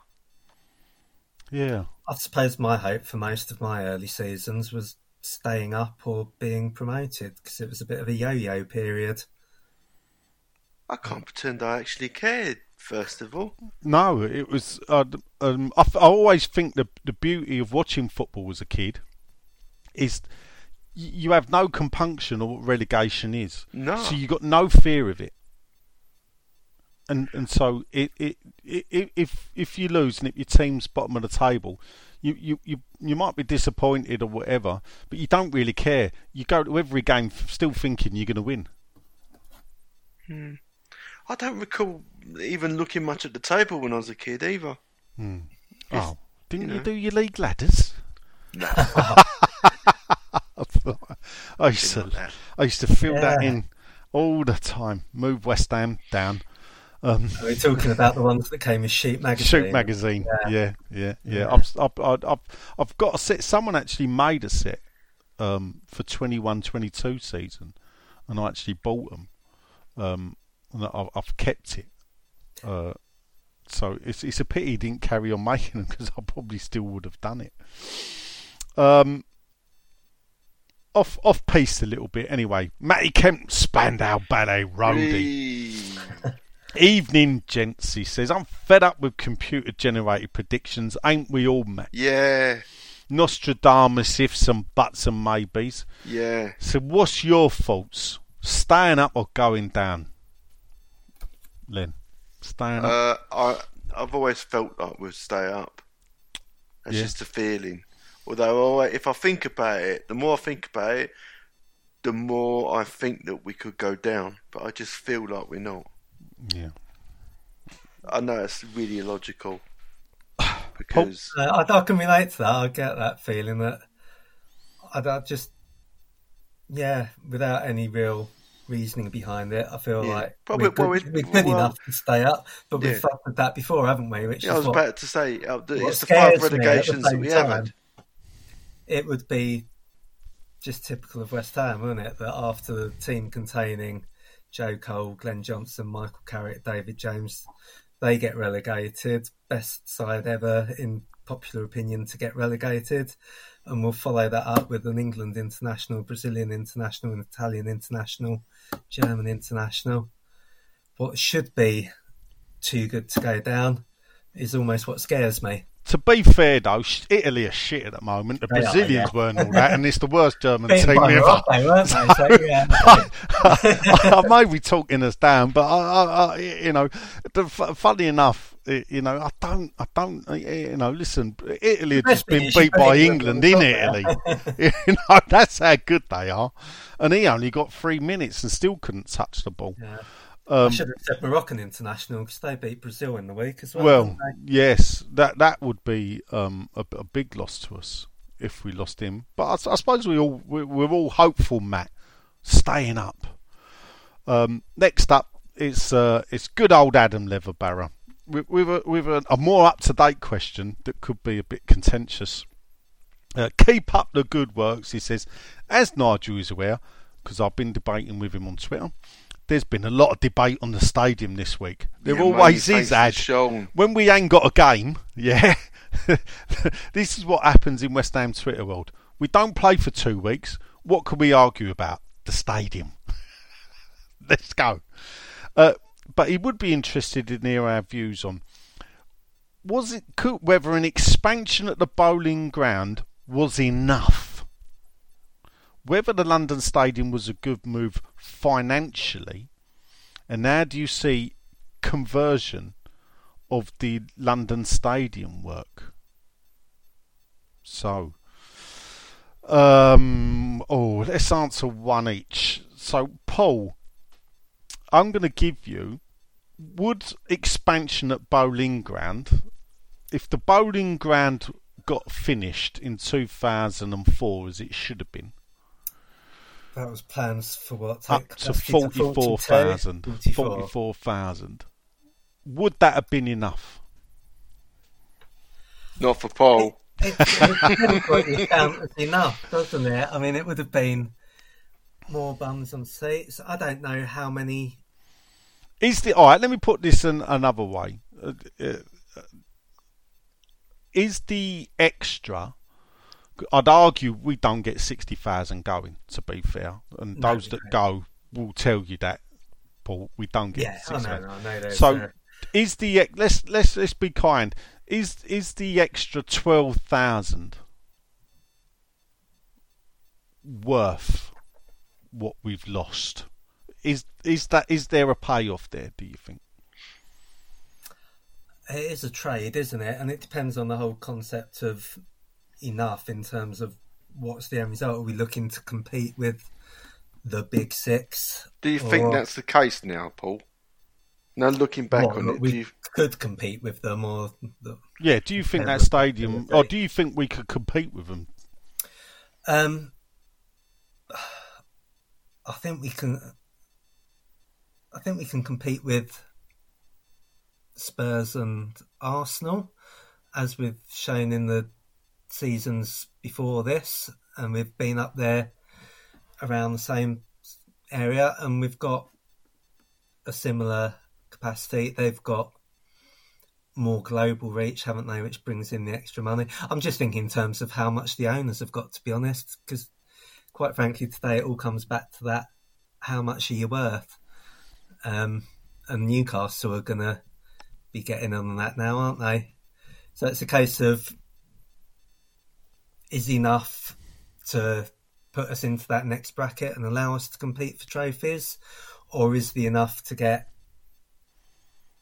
the fans who really want to go in there? Which it could be, although how many have we still got on the season ticket waiting list? None. It was a false waiting list. Really? Yep. I'm going to pick you up though, because I don't feel like you've answered the question. No, I haven't. Is it? Do you now looking back? Now this is with hindsight. I hear different things about the expansion though, in terms of we had planning permission, but wasn't it dependent on infrastructure elsewhere? Because Upton Park Stadium wouldn't have taken that many extra fans, and wasn't there work needed on that? £1 million. I don't know what I say. I'm not privy to club account. Nigel was. Yeah, no. No. So if West Ham to go to 44,000, we would have had to, as I believe Tottenham, I think were asked to contribute. They were clever because they managed to nick money off of Haringey to contribute to public transport upgrades, which at West Ham would have involved in paying towards an upgrade of the Upton Park train station, and the price put on it was, I believe, £1 million. But that was obviously negotiation never really went down the road. So I'd imagine West Ham could have negotiated that down rather than upwards. Yeah, that's the cost of a Marco Boogers. So. It's not. It wouldn't have been past the will of engineers to make the C2C train stop at Upton Park as well as West Ham on a match day. The platforms were already there. They were in a bad state. The platforms are still there. at the C to C lines. There's still, because that was the old original train line that used to run, but the trains no longer stop. Obviously, they only stop at Barking and at West Ham. Now, they could have stopped at Upton Park if the platforms were rebuilt and made safe. I'd say, I mean, it would have been progress, wouldn't it? We can definitely agree on that. Yeah. It would have been fucking great. That's what it would have been. Yeah. Len, do you see? Have you seen any of the conversion theorists on Twitter this week? Have you seen any? No. I mean, there's an argument then, which I suppose would be better than what we got. That apparently it could be possible to rebuild the stadium internally. So you keep the exterior, but you then move the upper tier and the lower tier further forward. But it would have to be permanent. Right. I can't ever see that happening, though. It is pertinent to point out. I don't know if I was just talking to Sean. Yeah. Or what's happening in our group or whatever, but there has never ever been at any stage a proposal put in for any change to the stadium. No. So whatever these diagrams are getting shown, they're just someone's they're just no different than the kit design. It's architects or people with an understanding of architecture, right. As Adam is. Yeah, having. It's a debate, I suppose. It's not immediate future, is it? But isn't there talk about redevelopment of the Crystal Palace Athletic Stadium? And that the always Athletics gets thrown up. Moving back over there. There's a lot of. I know that Brady got picked up on the lie about that they wanted to. If that's not the case, Sebco's adamant that they want the Stratfords to be the home of British Olympics. Adamant, and actually, I don't blame him. I know Paul says he's an athletics fan, and I don't. You know, it was it doesn't stadium for have athletics. Much of a legacy for athletics either. Yeah. So well, at the moment, it's just an in between case. Yeah, it doesn't seem to be fulfilling the purpose for West Ham or athletics. But we was asked originally under the Icelandics, do we want the stadium, and they said no. Yeah. So that's how we got into the position of here. But your mate's Golden Sullivan, Paul, would have said yes to anything. I thought the Icelanders had initiated the. No. There was talks, but once the figure of 100 to 120 million as a contribution to building the football and retractable seating, the possibly retractable seating that may have worked. Once that was put to West Ham. They deemed it no longer financial viable. No. You know, we're not going to give you 100 odd million. But the thing that always people seem to forget about the stadium is that when it was initially built, it was built in a certain way, and that actually when the Conservatives came to power in 2010, they really scaled back on it. Credit crunch, and the Olympic Stadium actually lost a lot of funding. For what it was going to be when it was built, and it sort of then went downhill from then, to be honest. Yeah, you can see that. Yeah.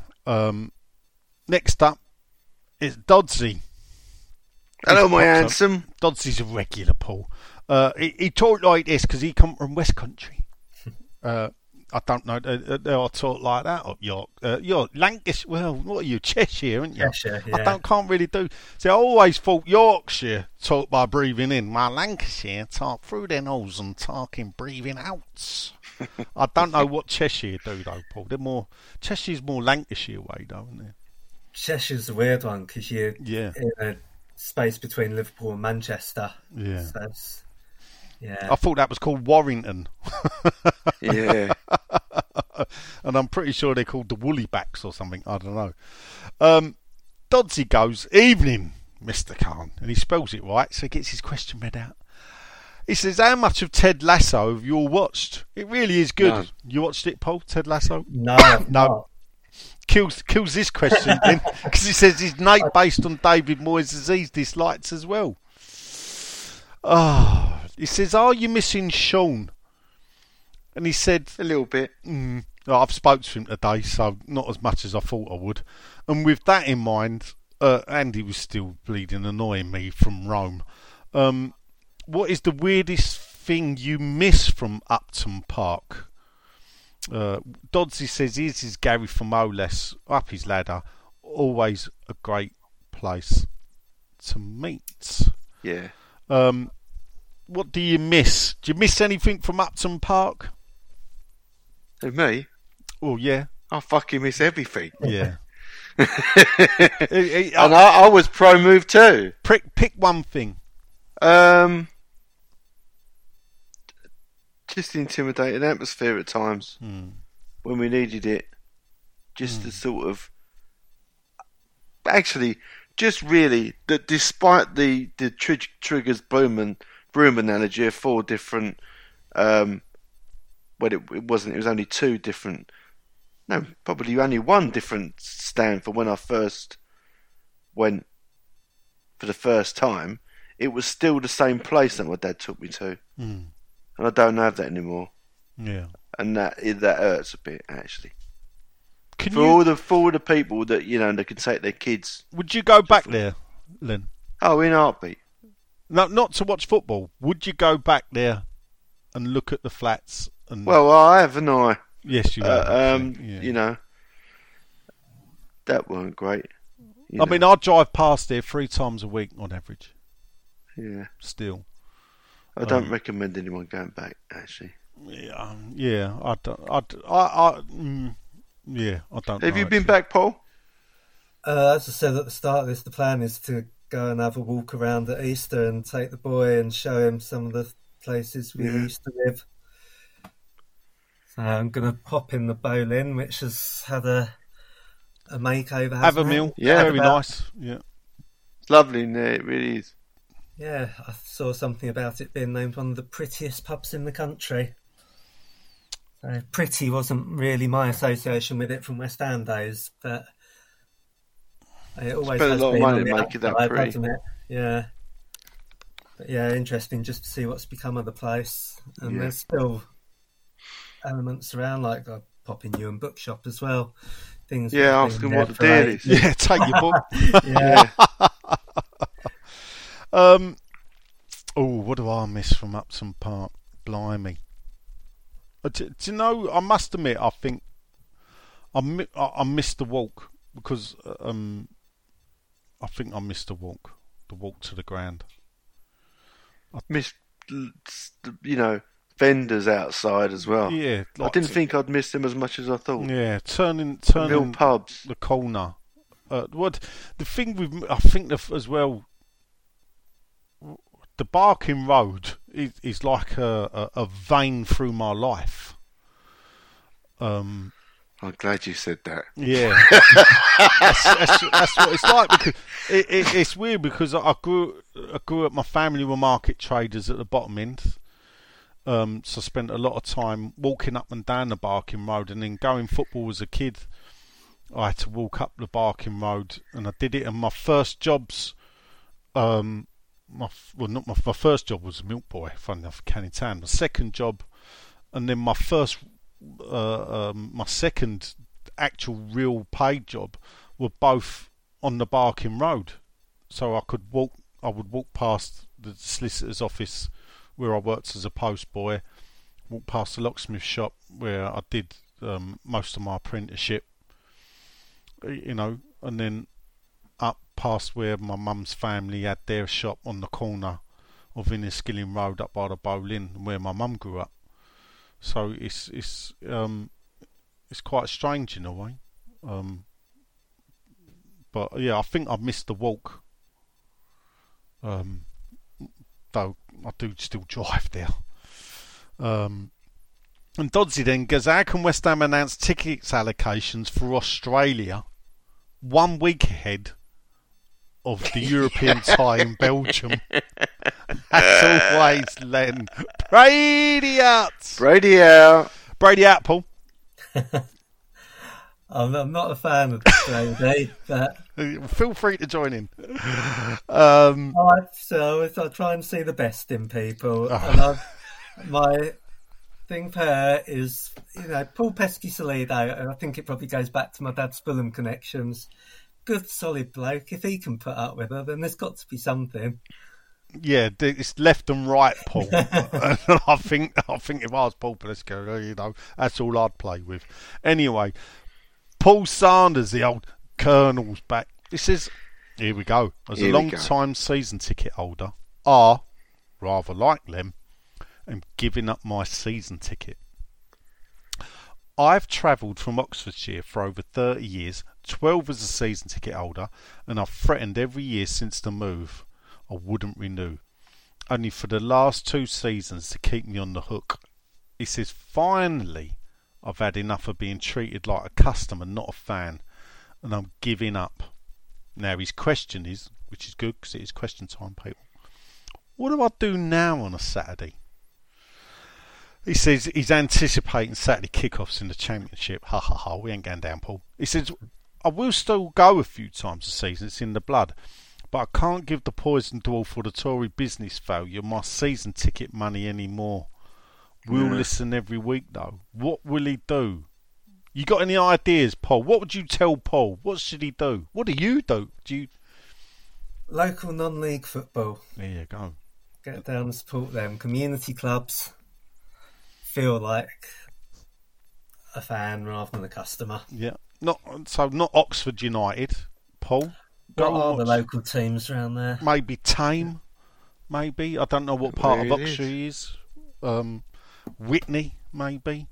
I don't know. That's a posh place, Whitney. I don't know. They've got a football club, but maybe. Everywhere's got a non-league football club. Yep. So you got. What about joining you, Len? What are you gonna do with your Saturdays when you're not painting? Gonna come with me. Painting.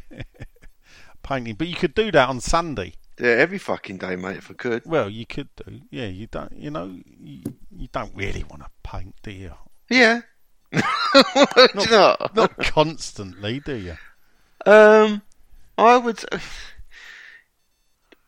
Painting is a bit like the only way I can talk about painting to people who don't paint is if you've ever played Football Manager and realised it's 3:00 in the morning and you wondered where the time gone. It's a bit like that. Oh. So I kind of, I would happy to be a reclusive painter. I'd be very happy doing that. Listen, look, I love painting. People love me paintings. What more can you want? But I mean, I won't. All I feel like I'm going to be missing out on is the journey into town and have everything rubbed into my face. Paul Sanders. So I mean, I don't really. I could still fill it up with the same things rather than go down there. I could go down the pub, have a couple, and get back for 1 minute past 3. Watch it on the Woody box. Sounds like a dream to me. Yeah. Because I don't really like all the build up before it anymore. I think that's contrived right up until the kickoff. They'll fit any bit of preaching or ideology in. I'm sick of all of that. So, I don't have to put up with that anymore. So, now I'm looking forward to it. I mean, I've definitely done a season too long. I mean, Father Chris can't go to the Newcastle game now. And the first thing I thought of is, I might not go. I'm actually looking forward to not going rather than going. Because that's how bad I think it is there. Because that's what, No, it's funny because the Newcastle game clashes with me going to see Only Fools and Horses. Now, in the past... Yeah, you'd have never done that. No, I've done it where I've gone, elbowed, what was planned to go to the game, birthdays and other stuff like that. Even at the point I was working away once and drove back, watched the game and drove back to work. So yeah, but now it's like, oh, they've moved the Newcastle game to only Fools and Horses. Oh well, there you go, I miss a game. So I get it, Paul. You know, I get it. It ain't. I've become one of those fans I never thought I'd be, which is walking in at 5 past kick-off, whatever time they do it. You know, where before I had to be in my seat 15 minutes, half hour before kick-off, getting a programme every game. Now I won't. I buy a programme out of a charity shop when they go in there. I'm just not doing it.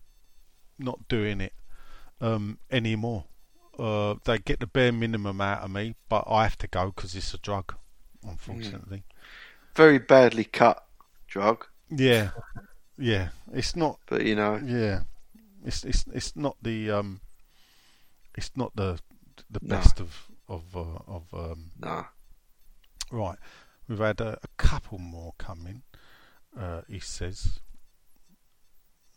maybe not. Tom Devlin. He says, with the grief of getting travel to the away fixtures in Europe cost available, don't you think it'd be a good idea and a gesture by the club to charter an appropriate amount of flights so that fans don't have to panic buy anything they can get extortionate prices, therefore making the experience a lot less stressful, allowing to bring the enjoyment it should? Yeah, Tom, I don't know if you heard a couple of weeks ago, I pointed out we've got an official airline. Yep. Either Air.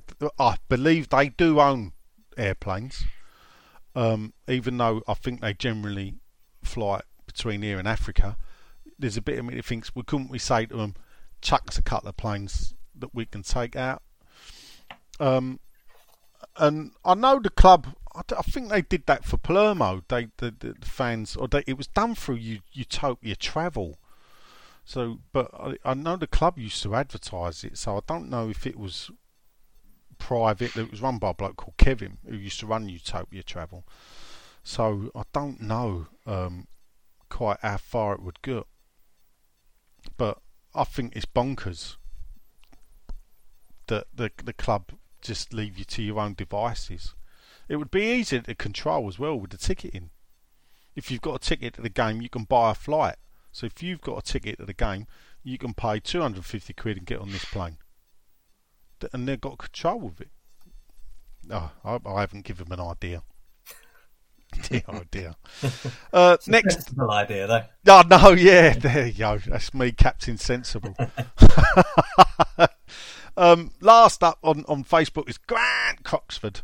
Another Grant. Oxfordshire amateur, the old carrot cruncher himself. You're not too late, mate. He said, would Nigel consider the championship winning trophy an actual trophy?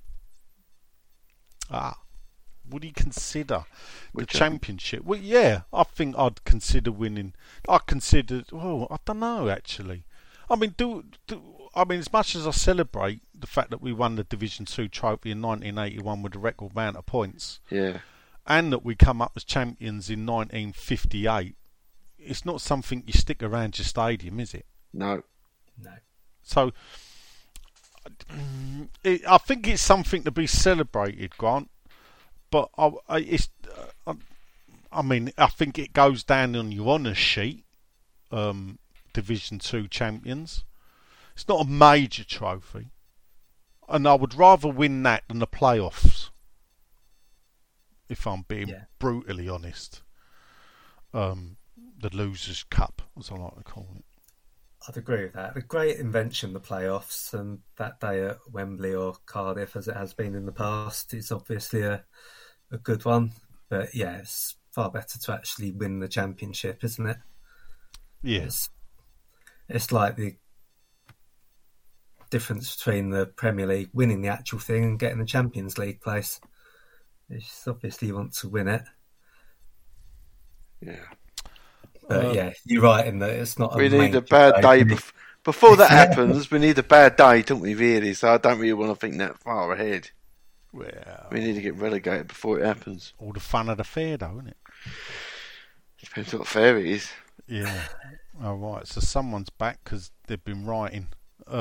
Sorry, I'm just looking through Twitter, but I have to wade through a lot of stadium chatter. My life. This is not good, isn't it? Oh no, that's not. He does ask a question. Here we go. Sean loves Brady on Twitter. It says Sean loves Brady. I'll have a look later. Oh, hold up. Sean loves Brady. He's following no one. There's no followers. Oh, this is an account. So, Sean loves Brady on Twitter. Says, as one of my local employees, can Nigel email Dave Sullivan to chase up my Tesla charging point request at the London Stadium? You know who this is. Oh, right, in the bald parking area, of course. Brady for fake tax, Brady for fake taxi. Dear, oh dear, not even sure I'd watch that one, thanks. There you go, I fell for it. It's a parody. Well, I don't know what it is, but there you go. Next up, definitely not a parody. Is Dan 31 60 43 40? Sure, right. March 27th. He's had to wait a while for this question.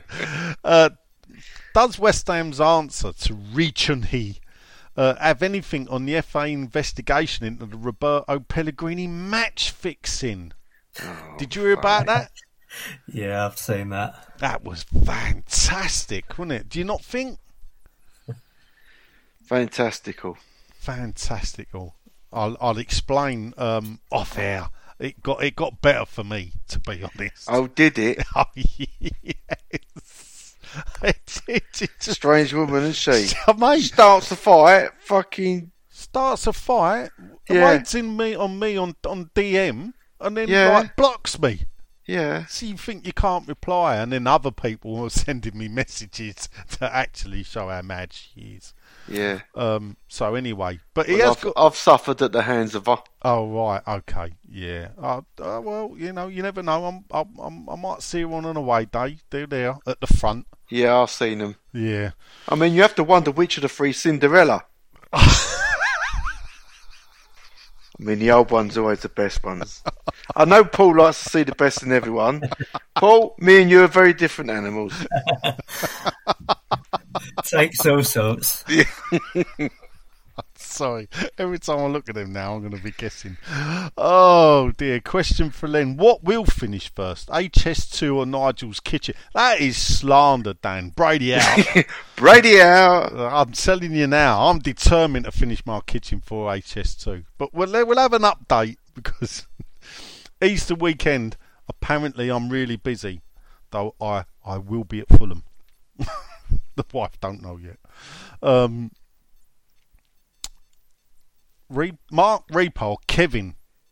I don't think he's got the hang of it because he's got a question for Dodsey. But anyway, Dodsey is going to listen, so you can answer. As a frequent flyer on European away trips, can Dodsey rate his away day expeditions based on red light entertainment districts? It says, I think I might have started that one. So Brady out. Brady out. Yeah, we'll put that to Dodsey because I'm pretty sure he can, Mark. Put that in the away day roundup. Yeah. we'll be asking him to tell us about the delights of Genk. Yeah. And thus endeth Facebook, Twitter question time for this week, and that's the end of the show, Paul. You made it, Paul. Well done. Thanks for having me. You didn't go too hard on the Brady Sullivan stuff. I was expecting worse, quite frankly. Oh, we couldn't give worse, Paul. You haven't listened to the podcast, then. if you want, yeah, we can do worse. Where's the exit button? I just think you probably because you've been a good sport, I think, for coming on. Because as you know, I did message you to tell you that actually, once I'd got into the book, I was like, oh my fucking god. one of the reasons why I sent you a copy. I appreciate that. So hindsight is a wonderful thing, and we'll see where we stand in years to come. Yes, look, it's one of them things where, and one thing I do say is, obviously, I don't know, I used to write in Overland and Sea at the same time that you started your blog, so I can look back from around 2011, 2012, and I started writing, I think, when Avram Grant became manager, so 2011, and I used to defend Avram. To be honest, I was going to say good appointment, because I remember having an argument with a guy in the football team, where I disagreed, wasn't a fan of Avram. Oh, right. Well, I didn't think it was that bad an appointment on paper, because he took Portsmouth to the cup final. Yes, he'd lost it, but Portsmouth were going down, so he'd done well. It took over at Chelsea halfway through the season and got them to the Champions League final, though Chelsea fans will have you believe it was John Terry that done that now. So I thought there was a bit of pedigree, wasn't there? Yeah, and cup pedigree, which is the type of team we felt we were. And actually, the man, I think, won more cup games than he did in the league. Yeah. Which perhaps tells you all we need to know realistically. But hey ho, he is the worst now for me. But yeah, it is a good book, and it does tell. I think it tells the story well, in my opinion, from probably how I see it. A lot of fans fault, and then you can see your mind changes partly, I would say. You're probably not as you say. If you like to see the best in people, you've not come. I try, but you're probably a nice person, and you don't have the abject hatred in you that perhaps some of us have. Yeah, I do see where it comes from, though. I empathise. All right, well, that's it for this week. Hope you've enjoyed it, and let us know how you feel this week's propaganda. We are hoping to do more. I've got a couple of names in the act that I'll sit down with Len, and hopefully we'll get them over the line for you and see where we go. But until now, next week, podcast back as usual, and football's back. And football's back, yeah. Oh, football's back. We never mentioned the football. I totally forgot. Predictions, Southampton. Paul, you first. What are we doing? I'm going with an optimistic 2-0. Win? Yeah. All right, yeah.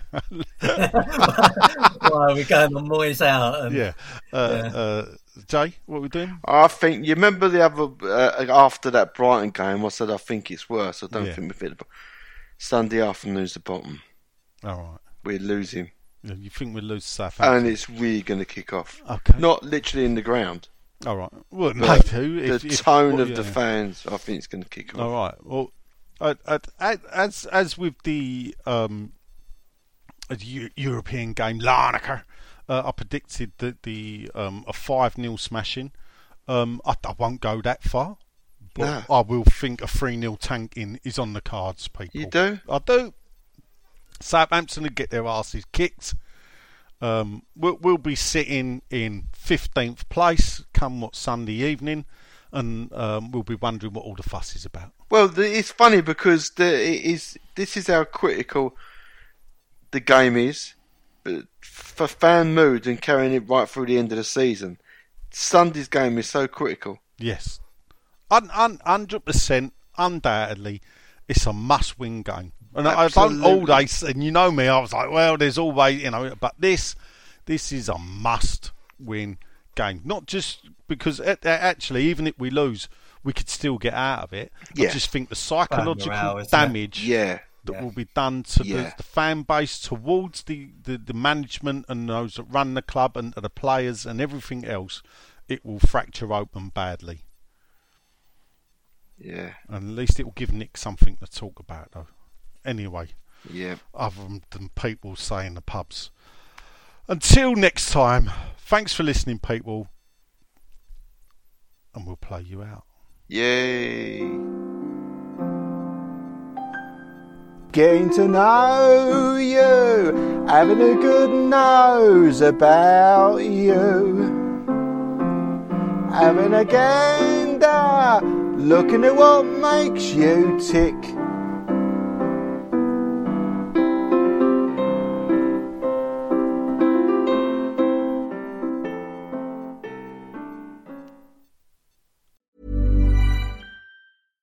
Mom deserves the best, and there's no better place to shop for Mother's Day than Whole Foods Market. They're your destination for unbeatable savings, from premium gifts to show-stopping flowers and irresistible desserts. Start by saving 33% with Prime on all body care and candles. Then get a 15-stem bunch of tulips for just $9.99 each with Prime. Round out Mom's menu with festive rosé, irresistible berry chantilly cake, and more special treats. Come celebrate Mother's Day at Whole Foods Market.